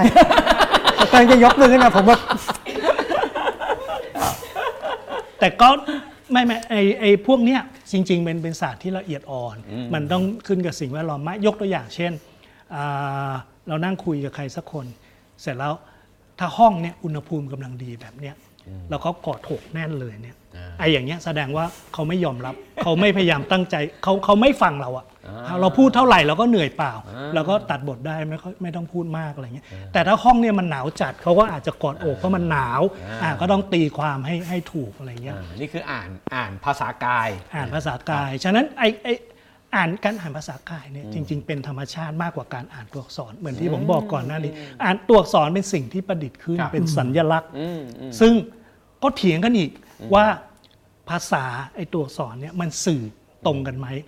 ทางปรัชญาเนี่ยไปกันสุดกู่เลยไปถึงคำถามแม้แต่ว่าสีแดงของดอกกุหลาบเนี่ยในหัวของเอ๋กับของผมเนี่ยมันสีแดงเดียวกันหรือเปล่าซึ่งผมไม่ไปเถียงกับเขาด้วยผมไม่อยากฉลาดเท่าเขา ผมก็เป็นห่วงว่าฉลาดเท่าเขาแล้วเดี๋ยวจะอยู่ลำบากก็แต่ว่านั่นก็คือเราอ่านสารพัดนะครับอ่านตัวอักษรอ่านอะไรแล้วอย่างที่ผมยกตัวอย่างเรื่องการทำอินโฟกราฟิกนั่นก็คือการเข้าใจธรรมชาติของมนุษย์เข้าใจว่าเราเห็นภาพเราเรียนจากภาพเรารับรู้ภาพได้เร็วกว่าตัวอักษรมากมายเลยฉะนั้นอยากให้คนสนใจใช้ภาพที่ดึงดูดฉะนั้นเวลาไปประท้วงเขียนภาพแล้วใส่ตัวอักษรตัวใหญ่ๆเห็นชัดๆอะไรเงี้ยมันประยุกต์ใช้ได้แต่การประยุกต์ใช้เนี่ยบางทีเขาไม่ได้บอกตรงไปตรงมาเราเองจะต้องจับแก่นของมันแล้วถึงเวลาใช้ก็เอาไปใช้นี่น่าเขาชอบเผาหุ่นกันมันจับได้ไงจับต้องได้เผาหุ่นเป็นภาพใช่ทีนี้ผมว่าเวลาเราอ่านเนี่ยมันจะมี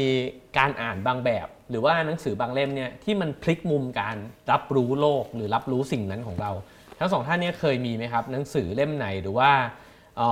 ข้อความหรืออะไรบางอย่างที่มันรู้สึกว่าเฮ้ยมันเหมือนโอ้โหทุบกะลาเราอะแบบเฮ้ยไม่เคยมองแบบนี้ว่ะเปลี่ยนไปเลยมีไหมฮะผมว่าคนที่อ่านทุกคนต้องมีคือมีเยอะมากจนกระทั่งนึกไม่ออกแล้วหลายครั้งในหนังสือเนี่ยสิ่งที่เราในหนังสือเนี่ยบางครั้งมันจะอยู่แค่บรรทัดเดียวส่วนที่เป็น practical ที่สามารถนำไปใช้ได้บางครั้งมันจะมีประโยคที่แบบเฮ้ยเปลี่ยนวิธีการคิดเปลี่ยนหน้าที่การงานเปลี่ยนหลายอย่างผมว่ามีเพราะว่าส่วนหนึ่งก็คือ by nature ของหนังสือเนี่ยมันคือการมันพยายามให้เขาเรียกอะไรperspective ของเรามันกว้างขึ้นทีนี้การอ่านหนังสือที่มันหลายครับก็ขึ้นกับด้วยเราอ่านหนังสืออะไรอย่างเช่นสมมติผมเป็นหมอสมัยก่อนผมอ่านแต่หนังสือเรียนเนี่ยมันอาจจะไม่มีอะไรพวกนั้นแต่พอเราก้าวเข้าไปในโลกอื่นทีนี้อย่างที่บอกหนังสือมันเหมือนกับ conversation ระหว่างคนอ่านกับคนเขียนซึ่งหลายครั้งคนเขียนเนี่ยเสียชีวิตไปแล้วถูกไหมหรือว่ามีมุมมองมีการมองโลกที่ต่างไปจากเราทีนี้เวลาเรามี conversation กับคนที่อย่างเช่นที่บอกว่าคือตายไปแล้วอยู่ในยุคสมัยที่ต่างจากเราเนี่ยมันพาให้ความคิดของเราเนี่ยออกไปนอกกรอบที่เราเห็นแบบเดิมเพราะฉะนั้นเนี่ยสมัยก่อนผมจะมีลักษณะแบบนึงเคยจริงๆต้องบอกว่าอ่านมาจากหนังสือเล่มหนึ่งเขาเขียนว่าใช้เป็นตัวอย่างก็ได้เขาบอกว่าเขาเนี่ยพยายามจะอ่านหนังสือที่เขาอ่านชื่อหนังสือดูหน้าปกแล้วเขาไม่รู้ข้างในคืออะไร ให้มาอยู่สักเดือนละเล่มสมมติผมก็น่าสนใจแล้วก็มีช่วงหนึ่งเฟสหนึ่งของชีวิตเนี่ยผมเวลาเข้าร้านหนังสือผมจะเดินไปแผนกเขาเรียกอะไรโซนหนังสือที่เราไม่รู้จักไม่คุ้นเคย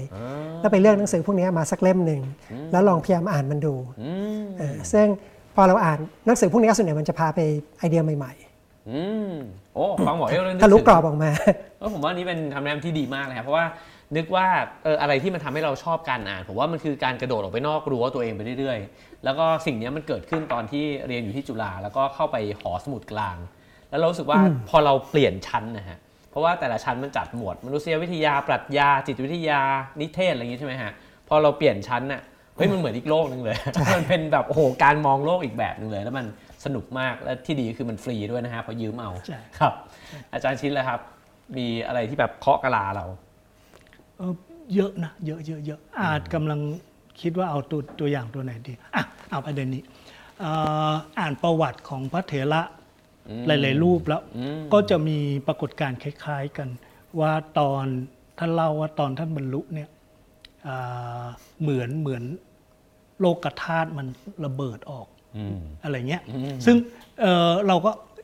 มันรู้สึกยังไงวะอะไรเงี้ยนะแล้วพยายามจินตนาการตามแล้วมันเป็นคำเปรียบเทียบหรือมันจริงๆรู้สึกขนาดนั้นอะไรเงี้ยแล้วก็ลองเปรียบเทียบกับอย่างเซแกนก็ชอบพูดไอฉากที่เราเข้าไปอยู่ท่ามกลางอะไรที่ยิ่งใหญ่มากไปยืนแล้วมองแกรนด์แคนยอนที่มันใหญ่สุดลูกหูลูกตาลึกลงไปแทบจะมองไม่เห็นก้นอย่างเงี้ยหรือมองขึ้นไปผมเองวันก่อนเพิ่งเขียนโพสต์เล่าให้หลายคนอ่านว่าตอนม.5 เนี่ยสอบเสร็จแล้วช่วงปิดเทอมไปบ้านเพื่อนคนหนึ่งแล้วไปเห็นปรากฏการณ์ซึ่งนานๆจะมาทีก็คือดาวหางฮัลเล่แต่เป็นการมองที่พิเศษมากกว่าปกติคือดาวหางเนี่ยเวลามันมาเนี่ยเราก็จะเห็นมันจางๆพาดอยู่บนท้องฟ้าแต่วันที่ไปเนี่ยโชคดีมากไม่รู้ตั้งใจหรือว่ามันบังเอิญนะปรากฏว่าวันนั้นเกิดสุริยุปราคาท้องฟ้าจู่ๆที่มีแสงดวงจันทร์อยู่จู่ๆแสงดวงจันทร์หายไปเลยแล้วก็เป็นครั้งแรกในชีวิตที่ได้เห็นทางช้างเผือกเต็มตาเห็นดาวจำนวนมหาศาลพาดอยู่กลางท้องฟ้าแล้วมีดาวหางอันเล่ทอดตัวอยู่คือแบบเฮ้ยประสบการณ์พวกเนี้ยอธิบายไม่ได้อะมันพอเห็นปุ๊บก็จะรู้สึกเหมือนที่อ่านหนังสือแล้วพระเถระบอกโลกธาตุแตกเป็นจักรวาลระเบิดเนี้ยก็โอ้มันรอบตัวมัน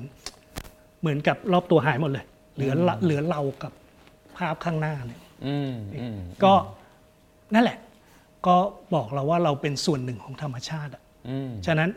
เราต้องนอกจากเราต้องดีกับตัวเองดีกับทุกคนกับสิ่งมีชีวิตแล้วมันต้องดีกับธรรมชาติด้วยไอเนี้ยคืออะไรที่หลงเหลือเล็กน้อยที่เราอธิบายได้แต่ความรู้สึกตอนนั้นอธิบายด้วยคำพูดไม่ได้แบบโอ้ยเราจักรวาลรับรู้จักรวาลครับนี้น่าสนใจนะครับผมรู้สึกว่าบางครั้งเนี่ยเราอ่านหนังสือเนี่ยเพื่อที่จะทดความเข้าใจบางอย่างไว้แต่เราเข้าใจด้วยความคิดนะฮะจนกระทั่งชีวิตเราเนี่ยมันไปเจอประสบการณ์แล้วประสบการณ์นั้นเนี่ยมันมาคอนเฟิร์มไอ้ความคิดที่เราเคยเก็ตจากหนังสือว่าโอ้ที่แท้คืออย่างนี้นี่เองมันคล้ายๆกับเวลาเราอ่านนิยายแล้วอาจจะเคยอ่านนิยายที่แบบเขาสูญเสียสมมุตินะฮะสูญเสียคนรักเราอาจจะไม่มีแต่ว่าเราทดความรู้สึกนี้ไว้แล้วก็ไอ้สิ่งนี้มันเหมือนกับมาสอดคล้องมาแบบคอนเฟิร์มเราอีกทีนึงว่ามันทำให้เราเข้าใจสิ่งนั้นเนี่ยลึกซึ้งขึ้นนะฮะแล้วพออ่านหนังสือหลากหลายเนาะมันก็จะมีจุดที่เราเก็บไว้ในใจเวลาอ่านยกตัวอย่างอ่านเต๋าเต็กเก่งเนี่ยวิธีของเต๋าก็บอกว่าเต๋าที่แท้ไม่อาจเอ่ยได้อะไรวะอ่านครั้งแรกอะไรวะก็เหรอการเข้าถึงสัจธรรมสูงสุดเนี่ยต้องใช้ใจเข้าไปตรงๆไม่ได้เหรออะไรเงี้ยทีนี้พอไปอ่านเซนปุ๊บก็บอกว่าพระเซนเนี่ยคือไม่ได้เน้นการที่ต้องไปนั่งสมาธิวิปัสสนาแต่ว่าเน้นการใช้ชีวิตปกติเนี่ยจะกวาดลานวัดจะนั่งอะไรเงี้ยนะทำไปแล้วบรรลุสัตโตลิกันแปลกๆเดินอยู่แล้วเราก้อนหินไปกระทบป้องไม้ไผ่ก็บรรลุซะงั้นอะไรอย่างเงี้ยนั่งอยู่พอ เริ่มจะง่วงยังไม่ทันหลับดีพระอาจารย์เอาไม้ตีไหล่ก็บรรลุซะอย่างนั้นอะไรเงี้ยนะมีอะไรแปลกๆที่แบบเฮ้ยมันต้องการสุดท้ายแล้วเขาก็บอกพระเซนสอนลูกศิษย์เนี่ยไม่ได้สอนว่าสัจธรรมคืออะไรแต่นวดแป้งเตรียมสิ่งแวดล้อมให้ลูกศิษย์พร้อมมีจิตใจที่เปิดกว้างพร้อมจะเข้าถึงสัจธรรมได้ด้วยตัวเองซึ่งมันยูนิคมากเลยนะมันเพอร์ซันอลไลซ์แต่ละคนมากเลยนะฉะนั้นจิตเนี่ยจิตที่แท้เนี่ยไม่มีอะไรให้เกาะ ไม่ใช่กระจกครับทีนี้เวลาเราบอกว่าเราอ่านหนังสือเนี่ยเมื่อกี้หมอเอลก็บอกว่าถ้าเรียนมาเป็นหมอเนี่ยก็อาจจะอ่านหนังสือเกี่ยวกับสิ่งที่เราเรียนใช่ไหมครับผมก็เหมือนกันเรียนสถาปัตย์ก็อ่านหนังสือออกแบบอะไรอย่างเงี้ยนะครับทีนี้เนี่ยเวลาที่เราไปอ่านหนังสือกระโดดออกไปนอกไอ้แขนงวิชาที่เราเรียนมาเนี่ยมันให้มุมมองที่ต่างไปยังไงคือมันสำคัญยังไงการที่เราต้องอ่านในสิ่งที่มันไม่ได้เอาไว้ประกอบวิชาชีพมันไม่ใช่สิ่งที่เราถนัดเนี่ยครับมันจำเป็นไหมหรือว่ามันช่วยอะไรกับชีวิตเราครับเวลาเราโดนฝึกเนี่ยเราจะเหมือนกับม้าแข่งที่เขาเอาอะไรมาบังข้างๆไว้ม้าแข่งเนี่ยจะโดนบังข้างๆแล้วบางทีก็มีกระต่ายวิ่งข้างหน้าให้มองเห็นแต่ข้างหน้าเราก็จะมองแบบด้านเดียวมองแบบสไตล์เดียวเหมือนเขาชอบพูดคำพูดหนึ่งเอกก็คงจะทุกคนคงเคยได้ยินถ้าเรามีหัวเป็นค้อนเมื่อไหร่เนี่ยแม่งเห็นทุกอย่างเป็นตะปูหมดแม้แต่บางครั้งมันไม่ใช่ตะปูหรอกแต่เราก็เป็นค้อนเราก็อยากจะทุบตะปูนะถ้าเราเป็นทหารที่คิดว่าซื้ออาวุธเยอะๆดีเราก็จะพยายามซื้ออาวุธทั้งที่เฮ้ยเราใช้วิธีผูกมิตรประเทศเพื่อนบ้านได้ไหมต่างคนต่างประหยัดไม่ต้องซื้อได้ไหมอะไรเงี้ยก็ทุกคนก็จะอยู่ในกรอบคิดเหมือนกันหมด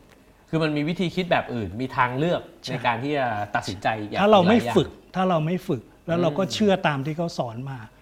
ใช่ไหมแต่ก่อนสอนว่ามี IQ สูงดีถึงจุดหนึ่งอ้าวไม่ดีแล้วเว้ยต้อง EQ IQ ไม่พอ EQ ประสบความสำเร็จมากกว่า EQ ก็ยังไม่พอถึงอีกจุดหนึ่งต้องมีกริดแล้วผมทายได้ว่าอีกต่อไปเดี๋ยวจะมีอย่างอื่นมาแทนกริดต่อไปอีกนะครับแต่สุดท้ายเนี่ยไม่ว่าจะ IQ EQ กริดเนี่ยทุกอย่างมันบอกแค่ว่าคุณจะประสบความสำเร็จในชีวิตได้เนี่ยคุณต้องมีความมุ่งมั่นแล้วก็มีวินัยต่อตัวเองคนที่ล้มเหลวคือคนที่ไม่มีวินัยต่อตัวเองมากพอและบวกวงเล็บเล็กๆบางทีก็ซวยเกินเพราะว่ามีเรื่องเศร้าแต่เป็นเรื่องจริงที่ต้องบอกกับทุกท่านผมบอกในคลาสที่เวลาไปสอนเด็กนักศึกษาเนาะเด็กนักเรียนว่าพูดเกี่ยวกับความสุขผมบอกเสมอว่าเราควบคุมไม่ได้ทั้งหมดเราควบคุมได้เยอะมากเลยนะโดยเฉพาะเกี่ยวกับตัวเองแต่เราควบคุมไม่ได้ทั้งหมดแล้วเรื่องน่าเศร้าเรื่องหนึ่งก็คืองานวิจัยเยอะแยะเลยบอกตรงกันว่าความสำเร็จของแต่ละคนเนี่ยมันชี้ชัดมากเลยนะปัจจัยที่สำคัญที่สุดคือดวงคุณเกิดมาในท้องใครดวงฮะคุณเกิดมาในตระกูลไหนคุณมีนามสกุลอะไรเพราะมันนำพาซึ่งการศึกษานำพาซึ่งอาหารการกินนำพาซึ่งเพื่อนฝูงคอนเนคชันทั้งหลายทั้งปวงและมันเป็นทั้งโลกไม่ได้เป็นแต่ประเทศไทยด้วยแต่ถามว่าคุณไม่มีตรงนั้นแล้วคุณประสบความสำเร็จได้แต่เหนื่อยหน่อยอาจจะไม่หน่อยเหนื่อยเยอะครับผมอาจารย์พูดถึงทางเลือกในการมองนะฮะสถานการณ์ต่างๆหมอเอลครับการที่กระโดดออกมาอ่านอย่างอื่นตอบหลังพี่ชินนี่ตอบยากเข็นอาจจะมองนี้ practical แล้วกันนะคืออย่างตอนนี้ทุกวันนี้เขาพูดถึงว่าคนเหมือนกับสกิลมันต้องมีลักษณะเป็นรูปตัว T ถูกไหมก็คือส่วนหนึ่งเราต้องรู้ความหลากหลายอันที่หนึ่งขณะเดียวกันเราก็ต้องมีความลึกที่แบบทางด้านเฉพาะด้านใดด้านหนึ่งสักนิดหนึ่งอะไรอย่างนี้ทีนี้ความหลากหลายมันจะทำให้คืองี้โลกทุกวันนี้มันเต็มไปด้วยโลกสมัยก่อนเนี่ยปัญหาต่างๆมันจะไม่มีความซับซ้อนสูงมันอาจจะมีปัญหาที่ยากแต่ไม่ซับซ้อนแล้วก็คนในยุคก่อนๆก็แก้ปัญหายากๆปัญหาง่ายแก้ไปแล้วปัญหายากแก้ไปแล้วแต่ปัญหาซับซ้อนเนี่ยสิ่งที่ต้องการก็คือความรู้ที่มันหลากหลายซึ่งอาจจะเป็นเรื่องของการช่วยเหลือจากหลายๆสาขาเข้ามาช่วยแก้ปัญหาที่ซับซ้อนถูกไหมครับทีนี้ถ้าสมมุติเรามีความรู้ที่มันมีความหลากหลายมากกว่าเนี่ยเราก็จะมีความสามารถในการแก้ปัญหาที่ซับซ้อนได้ดีกว่าแล้วก็เมื่อยุคสมัยมันเปลี่ยนไปยุคเนี่ยมันเปลี่ยนเร็วถูกไหมโจทย์ต่างๆความยากของสังคมเนี่ยมันมีความซับซ้อนแล้วก็เปลี่ยนไปเรื่อยๆคนที่มีความรู้หลากหลายเนี่ยก็มีแนวโน้มที่จะอยู่รอดได้ดีกว่าในแง่ของ practical ซึ่งผมคิดว่าอันนี้ทุกวันนี้คนก็ค่อนข้างค คุ้นชินกันอยู่ว่าโลกมันเปลี่ยนทุกวันนี้ถ้าเราไปรู้เฉพาะแคบๆรู้ด้านเดียวเนี่ยเราตามโลกไม่ทันก็คงเป็น practical point ประมาณนี้ครับผมจะถามประเด็นถึงเรื่องประวัติศาสตร์ของการอ่านนิดนึงนะฮะก็คือว่าหนังสือเล่มนี้เนี่ยเล่าถึงจุดเปลี่ยนหนึ่งที่สำคัญนั่นคือแต่ก่อนนี้เนี่ยหนังสือเนี่ยมันเป็นเรื่องของคนที่รู้หนังสือนะฮะแล้วก็ไอการรู้หนังสือเนี่ยมันไม่ได้แค่อ่านเฉยๆด้วยสำหรับการเผยแพร่ความรู้เนี่ยหรือคำสอนในพระคัมภีร์ทั้งหลายเนี่ยมันคือการอ่านให้ฟังนะเพราะฉะนั้นเนี่ยมันคืออ่านออกเสียงผู้รับเนี่ยก็คือไม่ได้อ่านเองแต่ว่านั่งฟังความรู้นี้ไปนะครับสิ่งที่มันเกิดขึ้นเปลี่ยนแปลงเนี่ยก็คือว่ามันตั้งแต่ตอนนั้นแล้วล่ะมันก็มีชนชั้นที่อ่านได้กับชนชั้นที่ต้องฟังคนอื่นนะครับผมว่ามันมีข้อหนึ่งที่น่าสนใจก็คือว่าเวลาที่เราอ่านเนี่ยฮะแล้วหนังสือเนี่ยมันได้รับการตีพิมพ์มันมี2สิ่งที่เปลี่ยนนะฮะหนึ่งก็คือว่าความรู้เนี่ยมันแพร่กว้างขึ้นอันนี้เราทราบดีว่าหลังจากมีแท่นพิมพ์แล้วเนี่ยมันเปลี่ยนแปลงสังคมยังไงนะฮะแต่อีกแง่หนึ่งที่มันน่าสนใจคือว่ามันเกิด privacy ขึ้นนะคือมันเกิดไอกิจกรรมแห่งความเป็นส่วนตัวขึ้นนะฮะทั้งสองท่านเนี่ยมองว่าไอความเงียบกับการอ่านมันสร้างความเปลี่ยนแปลงเนี่ยยังไงกับตอนที่ความรู้เนี่ยเราต้องรอแล้วก็ฟังถ้าเปรียบเทียบเนี่ยอาจจะคล้ายๆกับสมมุติว่าเราอยู่ในชุมชนแล้วก็มีวิทยุชุมชนเนี่ยนะฮะแล้วก็การที่เราเงียบๆแล้วก็นั่งอ่านหนังสือของตัวเองคิดว่าประเด็นตรงนี้มันมีความน่าสนใจยังไงบ้างจะก่อนหรือจะหลัง พี่ชินก่อนแล้วกัน การฟังเนี่ยมันง่ายกว่าการอ่านเยอะอย่างที่บอกการอ่านเนี่ยเราดูสัญลักษณ์แล้วตีความมันเหนื่อยใช้พลังเยอะการฟังเนี่ยฟังปุ๊บรู้เรื่องเลยการตีความโดยการฟังเนี่ยมันง่ายกว่านะครับจึงไม่น่าแปลกใจรายการเล่าข่าวเนี่ยมันเลยสนุกทั้งที่เป็นสิ่งที่ไม่ควรทำกับแฟกต์คือข่าวมีการใส่อารมณ์ความรู้สึกทำตัวเสมือนอยู่ใต้เตียงทำตัวเสมือนอยู่ข้างถนนที่เห็นรถชนกันต่อตาซึ่งไม่จริงเลยเล่าไปมัวๆซัวๆแอดซูมเอาอะไรเงี้ยเป็นการสร้างนิสัยที่ไม่ดีให้กับชุมชนประชาชนแต่ว่ามันแอบสอบง่ายแล้วมันสนุกสนานมันกระตุ้นเร้าอารมณ์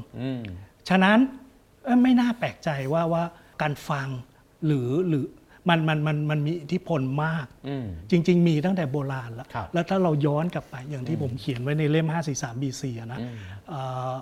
วัฒนธรรมหลายอย่างเนี่ยรวมทั้งศาสนาพุทธเนี่ยมันส่งทอดมาได้โดยไม่ตกหล่นผ่านมุขปาฐะซึ่ง Amazing มากนะนั่งประชุมกันสรุปว่าจะต้องสอนพระพุทธเจ้าสอนว่าอะไรคำต่อคำเลยนะแล้วทุกคนต้องสวดเป๊ะเป๊ะเป๊ะเป๊ะเป๊ะอย่างนี้เท่านั้นต่อไปไม่ให้ตกหล่นเวลาเราฟังพระไทยสวดแล้วเราไปศรีลังกาแล้วฟังพระศรีลังกาสวดเนื้อเดียวกันเป๊ะเลยแบบ Amazing มากอะไรเงี้ยนะฉะนั้นถามว่ามีความสำคัญไหมไอ้การฟังเนี่ยสำคัญมากไอ้การอ่านเนี่ยมันถูกจำกัดอย่างที่หนังสือว่าที่เอกว่ามาแม้แต่ลองดูของไทยก็ได้ของไทยเนี่ยการเป็นคนรู้หนังสือเนี่ยมันจะทำผ่านวัดทำผ่านการศึกษาศาสนาไม่ต่างจากของทางคริสเตียนเลยแล้วมันเพิ่งจะเปลี่ยนเมื่อไม่ถึง200 ปีมันเนี่ยมันเพิ่งมีโรงเรียนเกิดขึ้นแล้วมันถ่ายโอนเรื่องการสอนจากที่ต้องเป็นผู้ชายเท่านั้นต้องบวชเท่านั้นถึงจะได้เรียนกลายเป็นว่าข้อยกเว้นน้อยมากนะข้อยกเว้นคือเจ้าหญิงพวกแบบท่านหญิงในตระกูลสูงศักดิ์เท่านั้นที่อาจจะมีโอกาสเรียนโดยไม่ต้องบวชอะไรอย่างเงี้ยเนาะ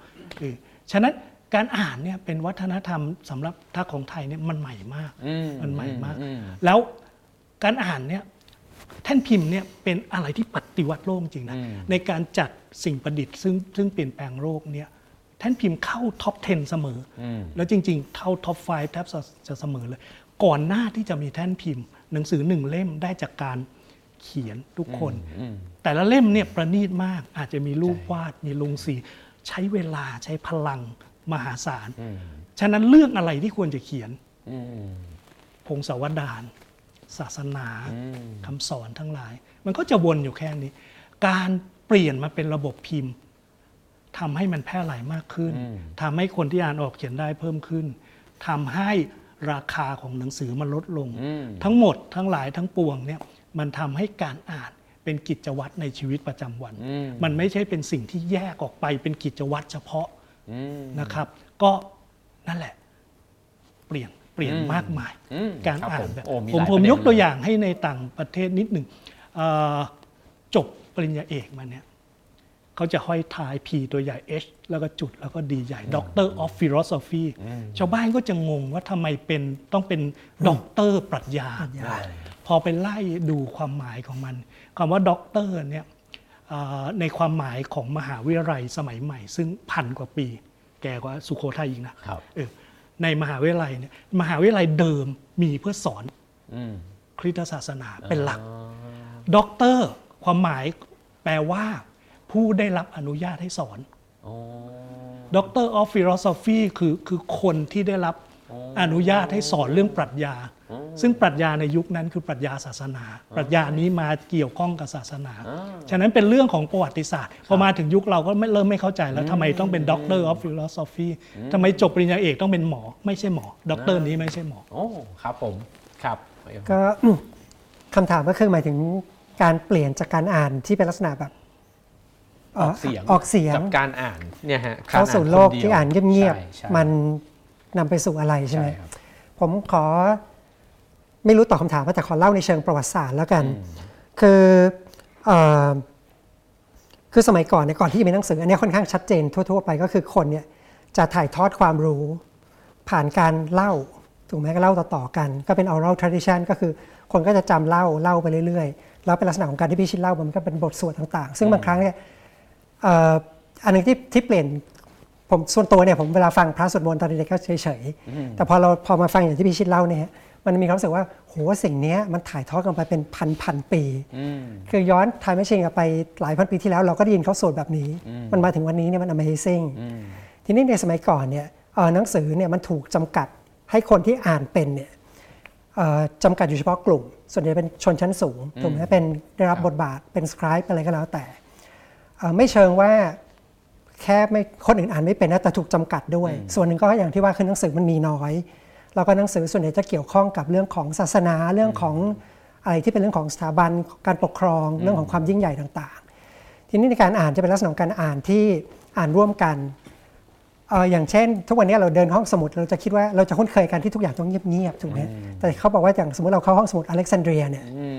เราจะได้เห็นคนไปอยู่เป็นกลุ่มและอ่านออกเสียงให้ทุกคนฟังแล้วก็เป็นลักษณะอาจจะไม่ดังมากแต่อย่างน้อยเนี่ยอ่านเป็นกลุ่มๆก็เป็นเสียงฮัมทั่วไปทีนี้การอ่านแบบนั้นเนี่ยมันก็เป็นลักษณะการถ่ายทอดความรู้ที่มีไม่ค่อยเยอะมากส่วนใหญ่คนอ่านก็อ่านซ้ำๆเดิมแต่ว่าสิ่งที่ต่างก็คือว่าการอ่านแบบนั้นเนี่ยมันจะนำไปสู่การถกเถียงอ่านปุ๊บประโยคนึงเสร็จแล้วก็ตามมาด้วยการที่ discuss ถกเถียงกัน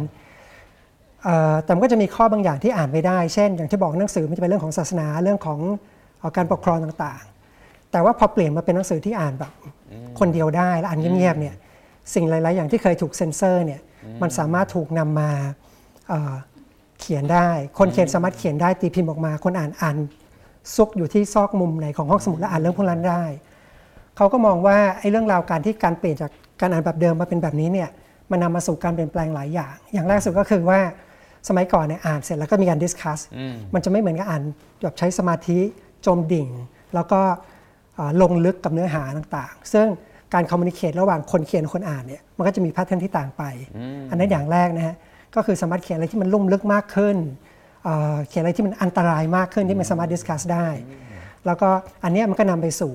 การเปลี่ยนแปลงที่นำไปสู่ไอเดียที่ค่อนข้างrevolution เนี่ยคือไอเดียที่มันท้าทายความเชื่อเดิมอะไรต่างๆเนี่ยมากขึ้นอีกอย่างหนึ่งก็คือเขาบอกว่าการอ่านที่ลุ่มลึกมากขึ้นเนี่ยมันนำไปสู่การเกิดนิยายแบบที่เราคุ้นเคยกันในปัจจุบันที่เป็นโมเดิร์นคือการเขียนวรรณกรรมเนี่ยมันมีมานานเกี่ยวกับเมชมีอะไรต่างๆแต่ว่าการเขียนสมัยก่อนเนี่ยมันจะเขียนมาในรูปแบบที่มองว่าสิ่งที่เขียนเนี่ยจะถูกนำไปเล่าเป็นเพลงเป็นละครเป็นอะไรต่างๆแต่ว่าการ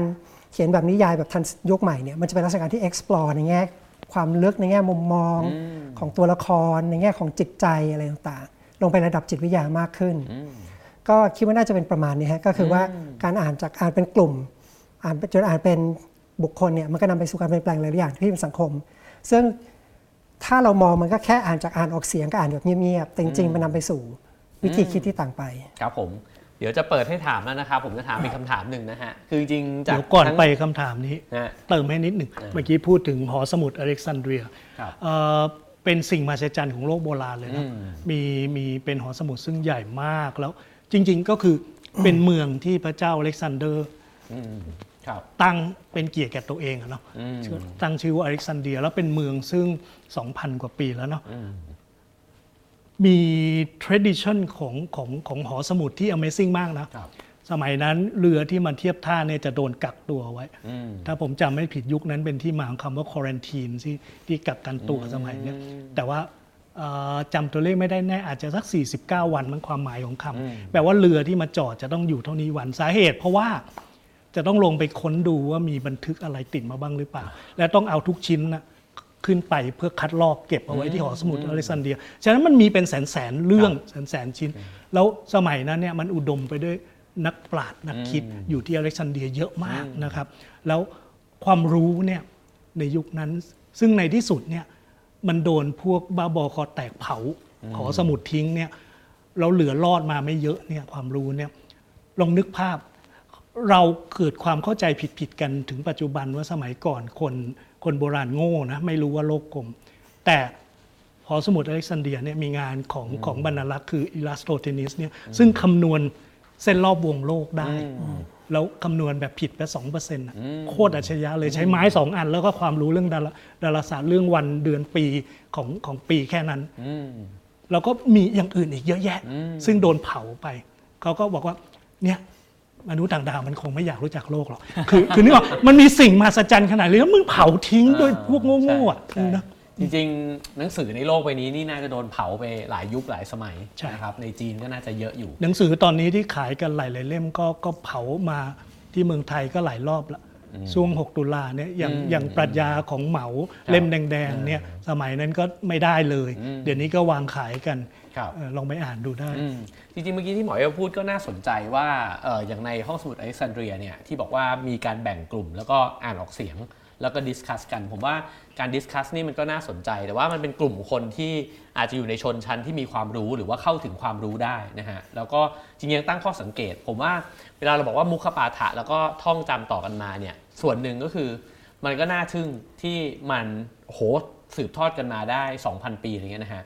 แต่อีกด้านหนึ่งก็คือมันเป็นการท่องจริงๆเนาะคือมันไม่ได้เป็นการต่อยอดหรือว่าการถกเถียงตั้งคำถามนะฮะมันมีความศักดิ์สิทธิ์เปลี่ยนไม่ได้ใช่ครับก็เลยคิดว่าไอ้ revolution เนี่ยมันก็เกิดขึ้นเนี่ยจากการอ่าน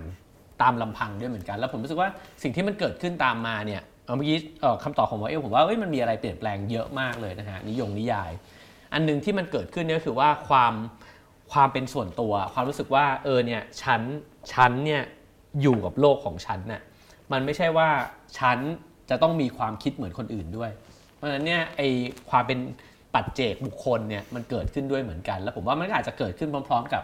ไอ้ความเป็นเสรีภาพความรู้สึกว่าฉันแสดงออกได้ฉันจะคิดแบบนี้ฉันไม่ต้องคิดเหมือนคนที่มีอำนาจมากกว่าฉันหรือกระทั่งศาสนาจักรอะไรอย่างเงี้ยนะฮะก็น่าจะเกิดขึ้นพร้อมๆกันแล้วก็นำมาซึ่งแนวคิดเสรีนิยมความเป็นประชาธิปไตยนะฮะการปฏิวัติต่างๆนานาความรู้ต่างๆนานาเกิดขึ้นวิทยาศาสตร์เกิดขึ้นนะอันนี้เป็นสมมุติฐานนะ extrapolate ใช่อาจจะใช่ครับโอเคก็คำถามสุดท้ายที่ผมจะถามมาเดี๋ยวจะเปิดให้ถามนะครับก็คือถ้าเราคิดว่าไอ้แท่นพิมพ์เนี่ยมันเปลี่ยนโลกไปเยอะแยะนะฮะสิ่งที่มันเกิดขึ้นตามมาเนี่ยคือไอ้เจ้าอุปกรณ์หรือวิธีการอ่านเนี่ยมันเปลี่ยนไปแล้วทุกวันนี้ก็คือมันมีออนไลน์เกิดขึ้นวันนั้นเนี่ยผมได้คุยกับคุณลุงคำสิงห์ลาวคำหอมเนี่ยนะฮะลุงคำสิงห์เนี่ยบอกว่าสำหรับเขาเนี่ยพอมันมีโซเชียลมีเดียเนี่ยคือวรรณกรรมมันแทบจะตายไปเลยอ่ะคือเหมือนแบบมันการอ่านมันเปลี่ยนไปแล้วอะฮะทั้งสองท่านเนี่ยมองว่าไอ้เจ้าการอ่านในแบบสมัยใหม่เนี่ยมันเปลี่ยนแปลงโลกไหมมันเปลี่ยนแปลง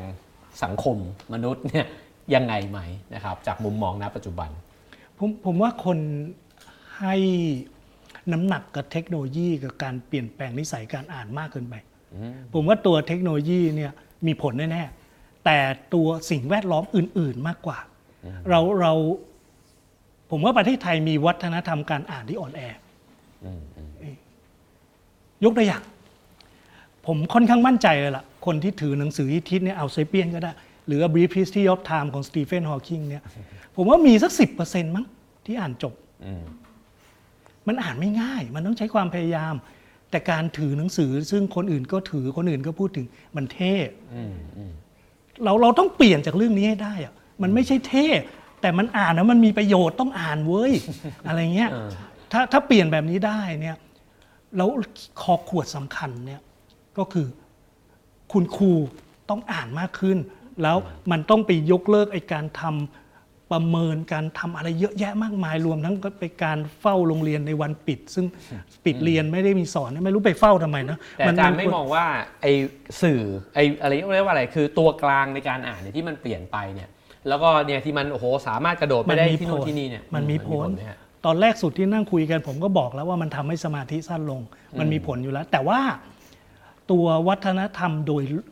คือพอบอกว่ายกคำพูดของคุณลุงมาเนี่ยมันไม่ใช่เป็นเพราะสื่อซะทีเดียวแต่มันเป็นเพราะวัฒนธรรมการอ่านเราไม่ได้นิยมการอ่านในสไตล์นั้นอีกแล้วเหมือนคนสมัยนี้ไม่ค่อยฟังเพลงเพื่อชีวิตแล้วมันไม่ใช่เพราะเพลงเพื่อชีวิตไม่ดีไม่มีคุณค่าแต่เป็นเพราะว่าไม่มีใครเขาฟังกันแล้วฉันจะฟังทำไมคนที่ฟังก็คือคนซึ่งเป็นวัยรุ่นในช่วงนั้นที่มันดังก็เลยยังฟังอยู่ผมมองว่าวัฒนธรรมการอ่านโดยรวมของสังคมเป็นตัวเชฟวิธีที่เราอ่านมากกว่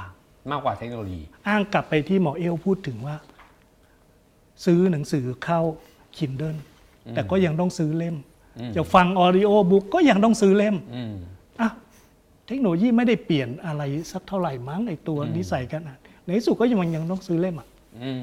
ครับหมอเอลล่ะครับคิดว่าเปลี่ยนไหมจริงๆผมเห็นด้วยกับพี่ชินนะฮะคือจริงๆมันมีหลายประเด็นอยู่ในคำถามนี้มากเลยเดี๋ยวขอแยกนิดนึงเดี๋ยวพูดแล้วสับสนเองอันที่หนึ่งในแง่วรรณกรรมตายเนี่ยผมเห็นด้วยพี่ชินมากเลยว่ามันเปลี่ยนคืออย่างผมเชื่อว่าเจเนอเรชันเราถือว่าใกล้เคียงกันอยู่นะเราอ่านพวกการ์ตูนอนิเมะญี่ปุ่นเยอะถูกไหมฮะวัยรุ่นเราไม่ได้อ่านเยอะแต่วัยรุ่นยุคนี้เขาอ่านนิยายของเขาซึ่งจะมองว่าเป็นวรรณกรรมหรือเปล่าจะเป็นพวกนิยายที่มันเป็นนิยายในเด็กดี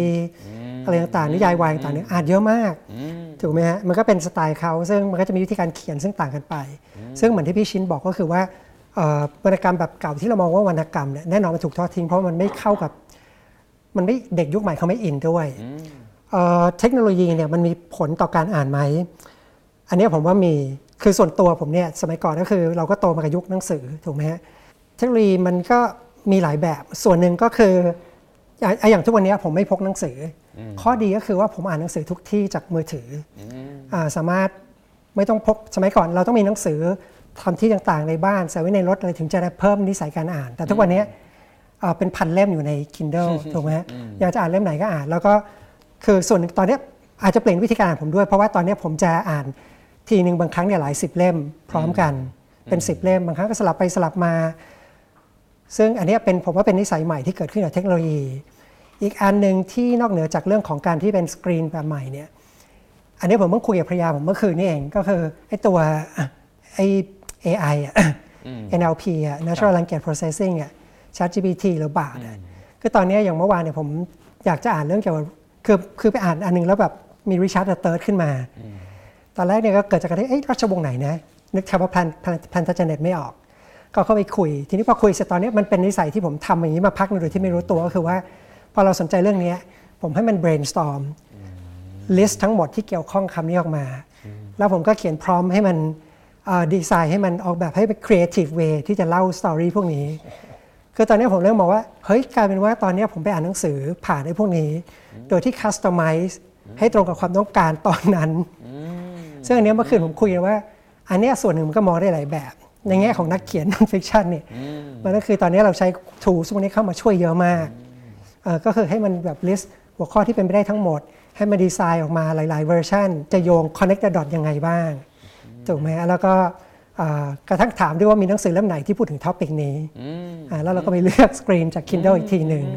แต่ขณะเดียวกันบางครั้งถ้าเราไม่เขียนหนังสือเราเป็นในฐานะคนเสพเนี่ยอันนี้เป็นการ customize book ส่วนตัวขึ้นมาให้อ่านซึ่งแน่นอนตอนนี้คือส่วนตัวจากประสบการณ์เนี่ยคนพบว่าลีลาความครีเอทีฟต่างๆเนี่ยมันยังไม่ค่อย ดีนักแต่ว่ามันก็พอได้ประมาณหนึ่งสำหรับการที่เราจะต้องการความรู้เร็วๆคัสตอมไมซ์อะไรอย่างเงี้ยหรือบางครั้งให้มันเขียนนิยายผมก็เคยเนี่ยก็คือให้ตัวละครตัวหนึ่งแต่นั่นก็คือตัวละครในประวัติศาสตร์เนี่ยอ่านเสร็จแล้วเนี่ยรู้สึกแบบได้เขียนให้มันสนุกเป็นนิยายได้ไหมมันก็เขียนออกมาอันนี้ผมก็ว่ามันอาจจะเปลี่ยนรูปแบบของการอ่านประมาณหนึ่งน่าสนใจมากครับจริงๆผมก็แอบคิดว่าไอ้คำถามนี้มันอยู่ที่ว่าถามใครด้วยเหมือนกันเพราะว่าพอเราถามคนที่เติบโตมากับยุคสมัยของหนังสือ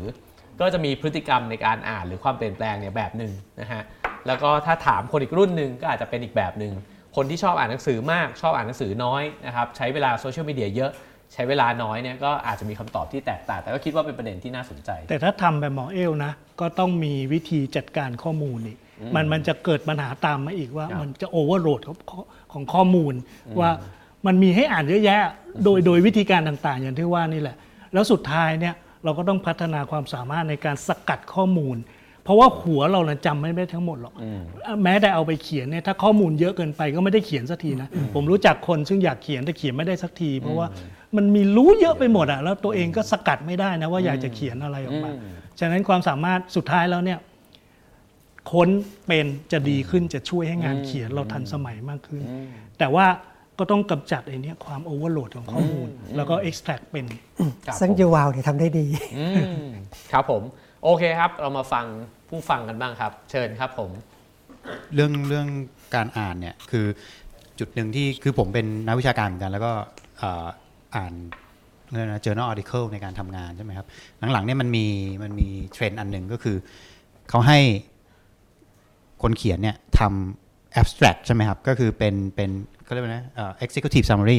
เขาให้ทำสิ่งที่เรียกว่า graphical abstract โดยคนเขียนเลย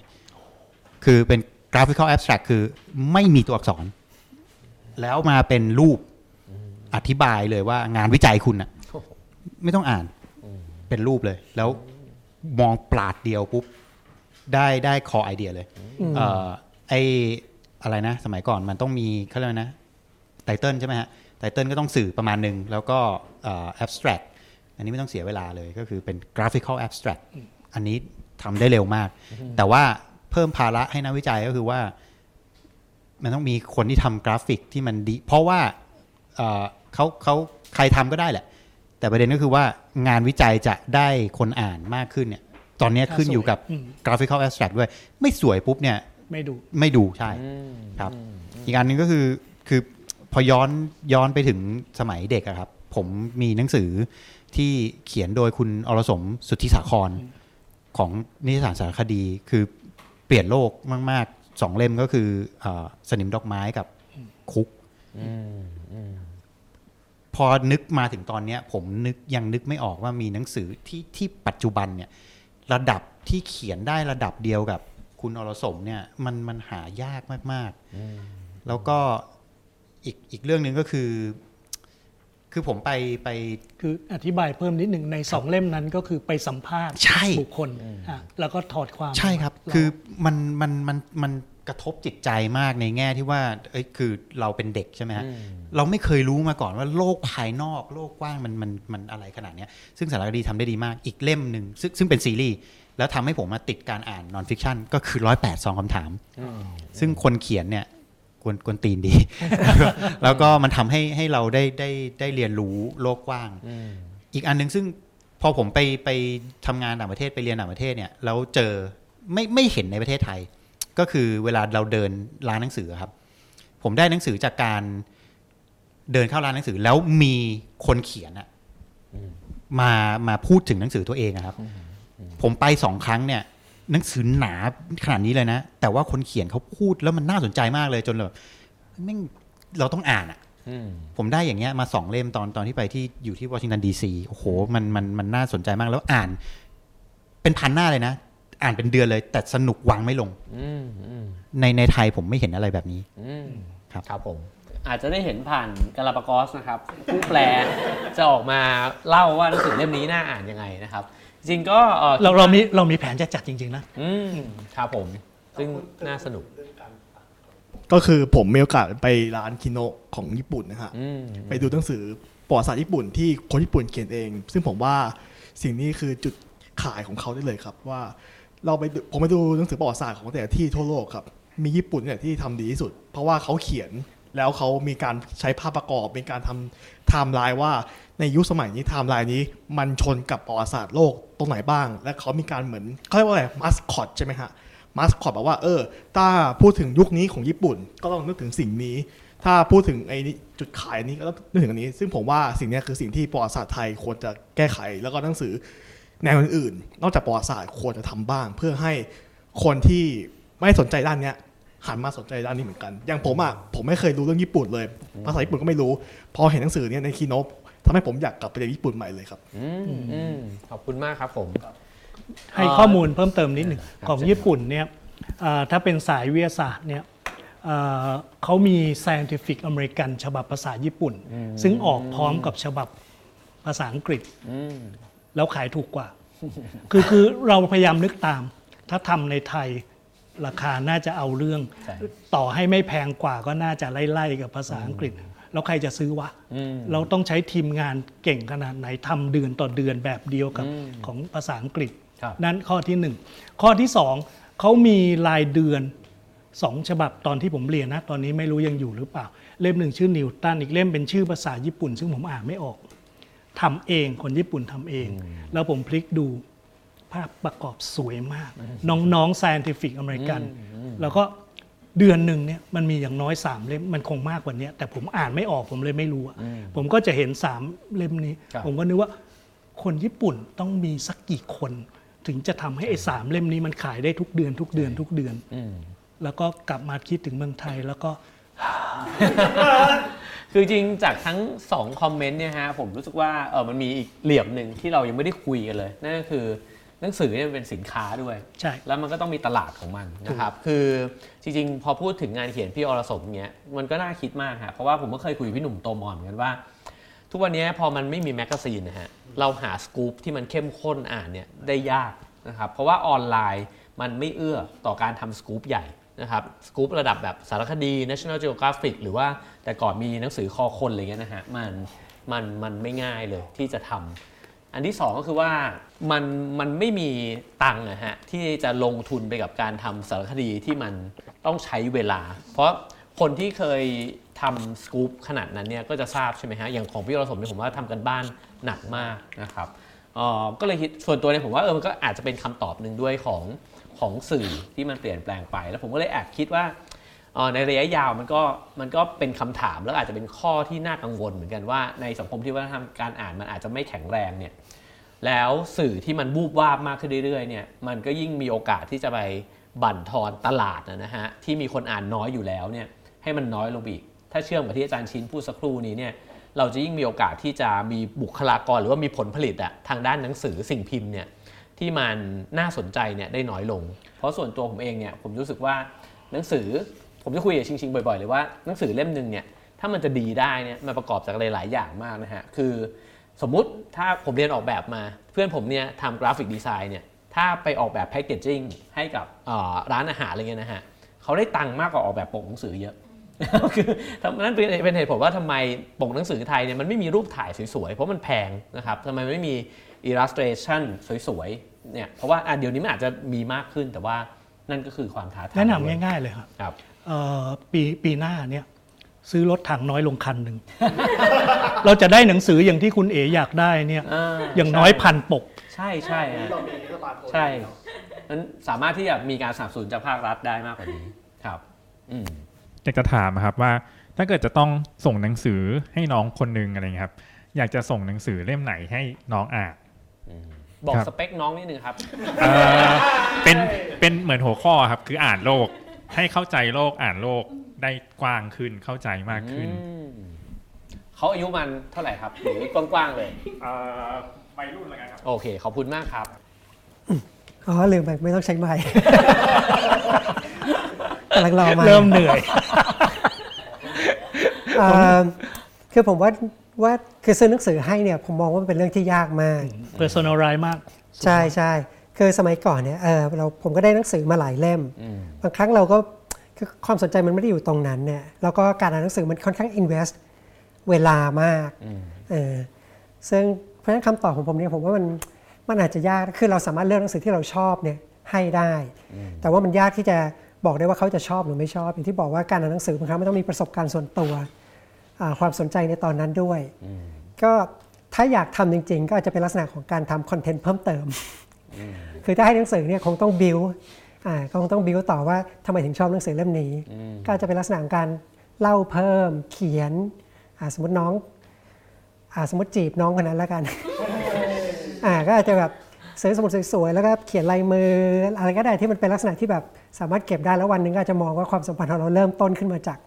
หนังสือเล่มนั้นแต่อย่างที่บอกว่าคืออาจจะแบบถ้าจะอยากทำจริงก็คงทำเหมือนการตลาดก็คือเราบิวสร้างความสนใจให้แล้วก็ดูว่าหนังสือมันจะน่าสนใจได้ยังไงแล้วก็อ่านแล้วจะได้อะไรมันอาจจะทำให้เขาสนใจมากขึ้นมีสักเล่มไหมครับถ้าแบบว่าให้ใครสักคนแล้วคิดว่าเฮ้ยเขาจะอ่านโลกได้ดีขึ้นคือส่วนตัวผมเนี่ยมันมีหนังสือคือจำชื่อไม่ได้น่าจะเป็น A Brief History of the World ป่ะของ E.H. Gombrich ชื่ออาจจะผิดนะฮะ A Little Book A Little History อะไรหรือเปล่าฮะใช่ที่มันเป็นประวัติศาสตร์โลกฉบับย่อหน่อยฉบับย่อคือหนังสือเล่มนั้นเนี่ยส่วนตัวเนี่ยมันคือหนังสือที่ผมชอบเล่มนั้นเนี่ยเพราะว่า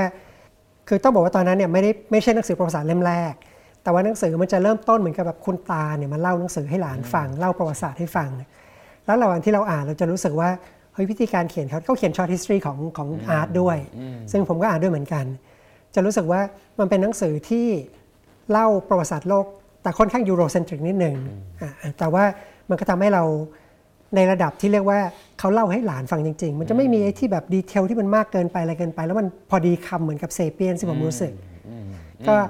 สำหรับผมก็คงอาจจะเป็นหนังสือเล่มนั้นเพราะมันอ่านง่ายแล้วก็ให้ภาพใหญ่ของโลกเห็นความเชื่อมโยงของเหตุการณ์ต่างๆสำคัญครับผมครับอาจารย์ชินครับสักเล่มหนึ่งฮะจดมาเลยไม่ให้เล่มเดียวให้เยอะโอ้ครับเล่มเมื่อวันพุธผมเพิ่งไปสอนคลาสทำคลาสสื่อสารวิทยาศาสตร์แล้วผมก็เล่าเรื่องการทำหนังสือวิทยาศาสตร์เล่าประสบการณ์ให้ฟังแล้วก็ตอบคำถามเด็กๆจริงๆเนี่ยมันเป็นเรื่อง personalize มากนะเราต้องดูว่าเขาชอบอ่านประมาณไหนอะไรยังไงเนี่ยแต่ถ้าถามผมเนี่ยผมแนะนำในคลาสว่าวัยรุ่นเนี่ยสิ่งที่คุณควรจะหาอ่านอย่างยิ่งเนี่ยคือหนังสือที่จะทำให้คุณอยู่ต่อไปได้เมื่ออกหัก ส่วนจะเป็นเล่มไหนก็แล้วแต่คุณนะสาเหตุเพราะว่าคนที่รักจริงจังตอนเป็นวัยรุ่นแล้วอกหักแรงๆเนี่ยมันมีเคสที่ฆ่าตัวตายนะแล้วสำเร็จด้วยเป็นเรื่องใหญ่ซึ่งถ้าคุณผ่านตรงนั้นมาได้เนี่ยเมื่อคุณอายุมากขึ้นคุณจะมองการอกหักครั้งนั้นว่าตลกทำไมกูบ้าบอขนาดนั้นวะเนาะซึ่งไอคนที่ฆ่าตัวตายมันไม่มีโอกาสทำอย่างนั้นถามว่าถ้าให้แนะนำลอยๆไม่รู้น้องคนนั้นเป็นใครอะไรยังไงเนี่ยผมว่าเล่มนี้น่าจะเป็นยาครอบจักรวาลดีเล่มปรัชญาชีวิตของคารินยิบลานนะครับคนแปลก็คือละวีภาวิไลอาจารย์ละวีแปลได้งามมากผมอ่านภาษาอังกฤษแล้วผมว่าภาษาไทยงามกว่าหรือถ้าเขาทนอ่านหนังสือธรรมะได้ไม่รู้ใช้คำว่าทนหรือว่าตลกนะคู่มือมนุษย์ท่านพุทธทาสเข้าใจไม่ยากถ้าเขาคอแข็งนิดนึงเนี่ยให้อ่านแก่นพุทธศาสตร์นะครับแล้วถ้าคอแข็งขึ้นไปอีกให้เอาพุทธธรรมของปอ.ประยุทธ์โตครับเล่มเบาๆลงมาหน่อยก็วิถีแห่งเต่านะครับฉบับของพจนาจันทรสันติสำนวนงามมากงามที่สุดในบรรดาทั้งหลายทั้งปวงที่อ่านอาจจะมีใกล้เคียงอีกเล่มของช่วงนาดอนนะครับ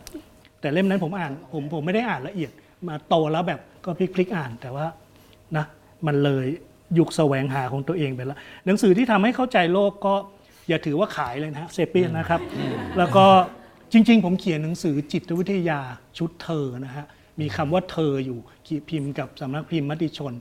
บางเล่มยังมีอยู่บางเล่มก็หมดไปแล้วมี3เล่มที่1อย่าชวนเธอไปดูหนังรักเล่มที่2อยากชวนเธอไปอำผีเล่มที่3เธอฉันสวรรค์นรก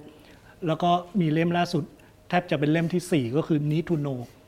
พวกนี้เป็นจิตวิทยาสำหรับวัยรุ่นทำไมเรารักกันทำไมเราเกลียดกันทำไมเราถึงไม่เข้าใจกันเรารักกันด้วยตาเท่านั้นเหรอจริงๆเรารักกันด้วยจมูกด้วยลองไปดูมันจะมีคำอธิบายจิตวิทยาแปลกๆซึ่งพวกนี้มาจากเปเปอร์มาจากรีวิวเพียงแต่ว่าอ่านแล้วย่อยแล้วอ่านเล่าแบบเล่าเหมือนผมเล่าตรงนี้ แต่ถ้าอยากเข้าใจโลกเพิ่มเติมอีกก็ประวัติย่อของเกือบทุกสิ่งของบิล ไบรสันนะครับแต่อาจจะต้องเป็นมือสองละสำนักพิมพ์วงกลมคุณหนุ่มโตมอนแปลนะครับคอสมอสก็ดีมากอย่าถือว่าขายนะครับOrigin Story ดีมากเสียดายสำนักพิมพ์ไม่ค่อยได้โฆษณาเลย Origin Story ของเดวิดคริสเตียนนะครับถ้าอยากเข้าใจโลกโดยภาพรวมนะแล้วก็สุดท้ายอย่าหาว่าโฆษณาเลย543 BC นะโอ้นี่จัดห้องสมุดได้เลยนะฮะจริงๆผมแอบแนะนำบ้างผมว่าหนังสือของทั้งสองท่านเนี่ยผมเห็นด้วยนะครับก็หมอเอลอาจจะเขินนะฮะแต่ว่าจริงหนังสือหมอเอลเนี่ยทำให้เข้าใจโลกและมนุษย์เนี่ยเยอะเลยนะฮะเหตุผลของธรรมชาติแล้วก็500 ล้านปีของความรักนะครับดังมากเล่มใหม่ของวัยรุ่นชอบมากผู้หญิงชอบมาก ผมเห็นคนชมมีแต่ผู้หญิงไม่รู้ทำไมผู้ชายไม่ชมมีครับผมก็ชอบเหมือนกันใช่ครับหนังสือเล่มใหม่ของอาจารย์ชิ้นก็ดีมากๆนะฮะผมคิดว่าอ่านลื่นแล้วก็ทำให้เราเห็นแก่นความคิดของคนในยุคนั้นแล้วก็สร้างแรงบันดาลใจในการที่จะคิดอะไรได้เยอะนะครับผมยังคิดถึงอีกหลายเล่มเหมือนกันขอโยนไปนะฮะผมว่าจริงๆเมื่อกี้ที่เซิร์ชเนี่ยเล่มหนึ่งที่ผมคิดว่าผมชอบมากนั่นคือแองโกลอเมริกันนะฮะของอาจารย์ธเนศ วงศ์ยานนาวาผมคิดว่ามันทำให้เห็นรากที่มาว่าทำไมเรามีวัฒนธรรมวิถีชีวิตแบบนี้มันมารากมาตั้งแต่แบบอเมริกันนะฮะแล้วก็พวกผิวขาวทั้งหลายเนี่ยนะฮะแล้วก็The Righteous Mind ผมว่าอันนี้ก็รู้สึกว่ามันทำให้เราเห็นว่าเราทำไมมนุษย์มันขัดแย้งกันนะครับจริงๆก็มีเยอะเลยถ้าเล่มที่มันอ่านง่ายหน่อยก็ความคิดคู่ขนานเอ็ดเวิร์ด เดอโบโนนะฮะผมว่าอันนี้ก็เป็นหนังสือที่พลิกมุมผมมากๆเลยเพราะว่ามันบอกว่าถ้าเกิดว่ามี yes กับ no เนี่ยให้ตอบว่าไม่เอาทั้งคู่นะฮะก็คือว่า A กับ B เนี่ยให้ตอบ C ไว้ก่อนนะฮะก็จริงๆก็น่าจะมีอีกหลายเล่มแต่นี้ก็โยนไปนะครับเผื่อว่าจะได้มีหนังสืออ่านเล่นกันโอเคครับถ้าชีวิตกำลังเศร้าหมองหมดหวังอะไรเนี่ยให้ไปอ่านเล่ม Factfulness ชีวิตเราปัจจุบันโคตรดีเลยโอเคครับท่านสุดท้ายครับผมรีเฟอร์ก่อนนะคะก็คือว่าด้วยความที่ว่าอย่างคุณเอ๋อย่างเงี้ยก็บอกว่าจริงๆการอ่านหนังสือเนี่ยมันก็เหมือนกับเป็นการอ่านคนเพราะว่าชีวิตของเรามันอ่านกันเยอะเนอะอ่านคนอ่านอะไรด้วยความว่าตัวเองเป็นนักจิตวิทยานะคะก็จะเน้นไปเรื่องของการอ่านคนแต่ว่าจะเป็นคนที่แบบเป็นอ่านคนที่ชอบอ่านหนังสือนะคะดังนั้นเนี่ยเวลาที่อ่านหนังสืออะค่ะในเล่มจินไม่ได้มองแค่ว่าเรากำลังอ่านหนังสือเล่มหนึ่งด้วยความรู้แต่ว่าจะมองว่าจะใช้ empathy ในการอ่านหนังสืออะค่ะว่าเวลาอ่านหนังสือเล่มหนึ่งเนี่ยในหนังสือแต่ละเล่มอะค่ะมันจะมีมุมมองของคนเขียนอยู่ด้วยแล้วเราอะค่ะมักจะเอาตัวของเราอะเข้าไปสวมรองเท้าของนักเขียนคนนั้นนะคะแล้วก็มองผ่านเลนส์ของเขาว่าเขามองในหนังสือในหัวเรื่องที่เขาพูดถึงนั้นอะเขามองในมุมไหนแล้วเขารู้สึกยังไงแล้วสิ่งหนึ่งที่มันได้ขึ้นมาคือนอกจากเห็นมุมมองของเขาเห็นความรู้สึกของเขาในการเขียนเล่มนั้นแล้วเนี่ยมันสามารถที่จะเอาไปเอมพาธีคนข้างนอกคนอื่นๆข้างนอกได้ด้วยอะค่ะแล้วสิ่งนี้ค่ะมันทำให้เราได้เรียนรู้คนมากขึ้นไม่ใช่แค่จากมุมหนังสือแต่จากมุมมองของโลกด้วยแล้วอีกอย่างหนึ่งที่หมอเอบอกค่ะว่าปัจจุบันเนี่ยคนคือเราจะเป็นลักษณะของตัวทีเนาะก็คือทั้งแนวกว้างแล้วก็แนวลึกดังนั้นนะคะการที่บอกว่าหลายๆครั้งอย่างวันนี้จริงๆแล้วอะอย่างจริงๆก็ชอบเรื่องจิตวิทยาแต่ทำไมถึงตัดสินใจมาครั้งนี้เพราะว่ามองว่าทุกอย่างอะค่ะทุกอย่างมันคือ wholeness ทุกอย่างมันคือเรื่องเดียวกันแล้วถ้าการที่เราศึกษาในหลายๆเรื่องอะค่ะบางทีอะค่ะถึงแม้ว่ามันจะเป็นแนวนอนแนวระนาบแบบนี้แต่มันจะมีมุมมองบางอย่างอะค่ะที่เราสามารถที่จะจับประเด็นแล้วมันสามารถที่จะ connect the dot แล้วมองเห็นว่ามันมีแนวลึกของมันอยู่จากเรื่องหลายๆเรื่องที่เป็นแนวกว้างอะค่ะก็เลยมองว่าสิ่งนี้ก็อยากจะแพร่แล้วก็อยากจะมองความเห็นของทุกท่านด้วยว่าเห็นยังไงกับเรื่องแบบนี้ค่ะขอบคุณมากเลยครับคิดเห็นยังไงเห็นด้วยเห็นด้วยไม่แต่อันนี้จริงคือหมายถึงว่าผมฟังแล้วแบบผมรู้สึกว่าใช่เห็นด้วยกับไอเดียนี้แล้วก็อย่างที่บอกบางครั้งเนี่ยเราอ่านกว้างเนี่ยสุดท้ายเนี่ยมันพาเราให้เราคือความกว้างมันมีความโอเวอร์แลปอยู่บางครั้งเนี่ยมันทำให้เรื่องบางเรื่องเนี่ยมันสามารถเห็นได้ในแนวลึกที่มากขึ้นครับก็เวลาอ่านเนี่ยเรามีธรรมชาติที่มองออกหรือแม้แต่ไม่ได้อ่านเนี่ยเวลาคิดเนี่ยเราคิดมองออกแล้วไอ้การมองออกเนี่ยมันมีช่องโหว่อยู่ว่าเรามักจะประเมินพลาดบ่อยๆยกตัวอย่างมีงานวิจัยว่าให้คนประเมินความดีของตัวเองเนี่ยแต่มันออกแบบดีมากนะแบบคำถามเนี่ยเวลาทำไปแล้วไม่ได้ทันสังเกตอะไรเงี้ยปรากฏว่ามีคนเยอะเลยหลายเปอร์เซ็นต์เลยประเมินไปประเมินมาเนี่ยเขาประเมินว่าเขาดีระดับแม่ชีเทเรซานึกออกไหมคือ ประเมินโดยไม่รู้สึกตัวว่าตัวเองเนี่ยไม่ได้ดีขนาดนั้นหรอกแต่ว่าเมื่อมองกลับมาทีไรก็รู้สึกว่าตัวเองนี่ดีทำอะไรก็ดีไปหมดฉะนั้นการอ่านเนี่ยมันนอกจากช่วยเรามองออกแล้วเนี่ยหลายๆเล่มมันช่วยให้มองกลับเข้ามาข้างในแล้วถ้าเราบาลานซ์การมองของเราให้มันอยู่ใกล้เคียงกับความจริงมากๆเนี่ยเราก็จะดำรงชีวิตได้อย่างมีความสุขประมาณนึงเนาะคือจะจนอะไรยังไงเนี่ยปัญหาไม่ได้อยู่ที่ความรวยความจน 100%แต่อยู่ที่มุมมองที่เรามองความรวยกับความจนคนที่เจอปัญหายากมากๆเนี่ยเราท้อเนี่ยก็จะเป็นมุมแบบหนึ่งคนที่มองปัญหายากๆแล้วบอกว่าเฮ้ยเดี๋ยวต้องเอาชนะให้ได้งวดนี้ไม่ได้ก็งวดหน้าต้องได้มันก็สู้ไปเรื่อยๆก็จะดีลกับปัญหาอีกแบบหนึ่งซึ่งบางทีคำตอบอาจจะมาแบบเราคาดไม่ถึงมาจากการคุยกับคนมาจากการฟังมาจากการอ่านแล้วการอ่านเนี่ยผมบอกเลยเป็นสิ่งที่ทำให้เป็นตัวตนที่สุดทำให้กระทบผมกับทุกวันนี้มากที่สุดมันทำให้เชื่อมโยงเรื่องนั้นเรื่องนี้ทำให้เอามาใช้เป็นpassive income ได้กำลังจะเกษียณอีกไม่นาน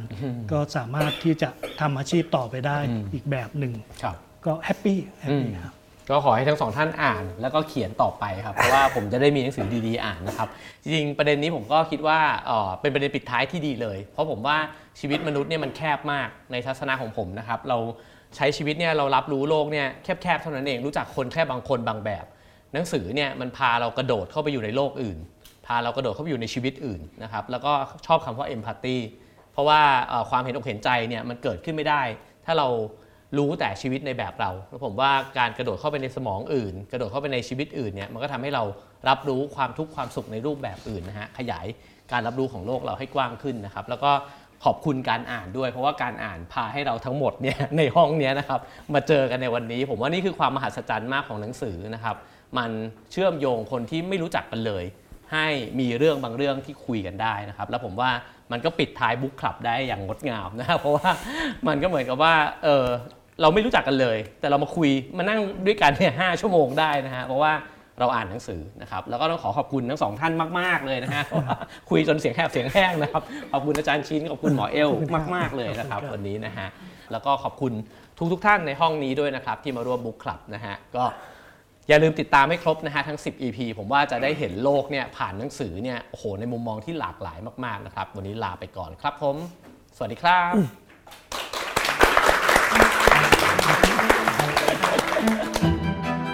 READlationship Book Club อ่านด้วยกันมันกว่าสนับสนุนโดยธนาคารจิตอาสาความสุขประเทศไทยสสส.และร่วมสนับสนุนโดยเพจการตลาดวลตอนโรงพยาบาลจักษุรัตนินและขอขอบคุณ True Digital Park เอื้อเฟื้อสถานที่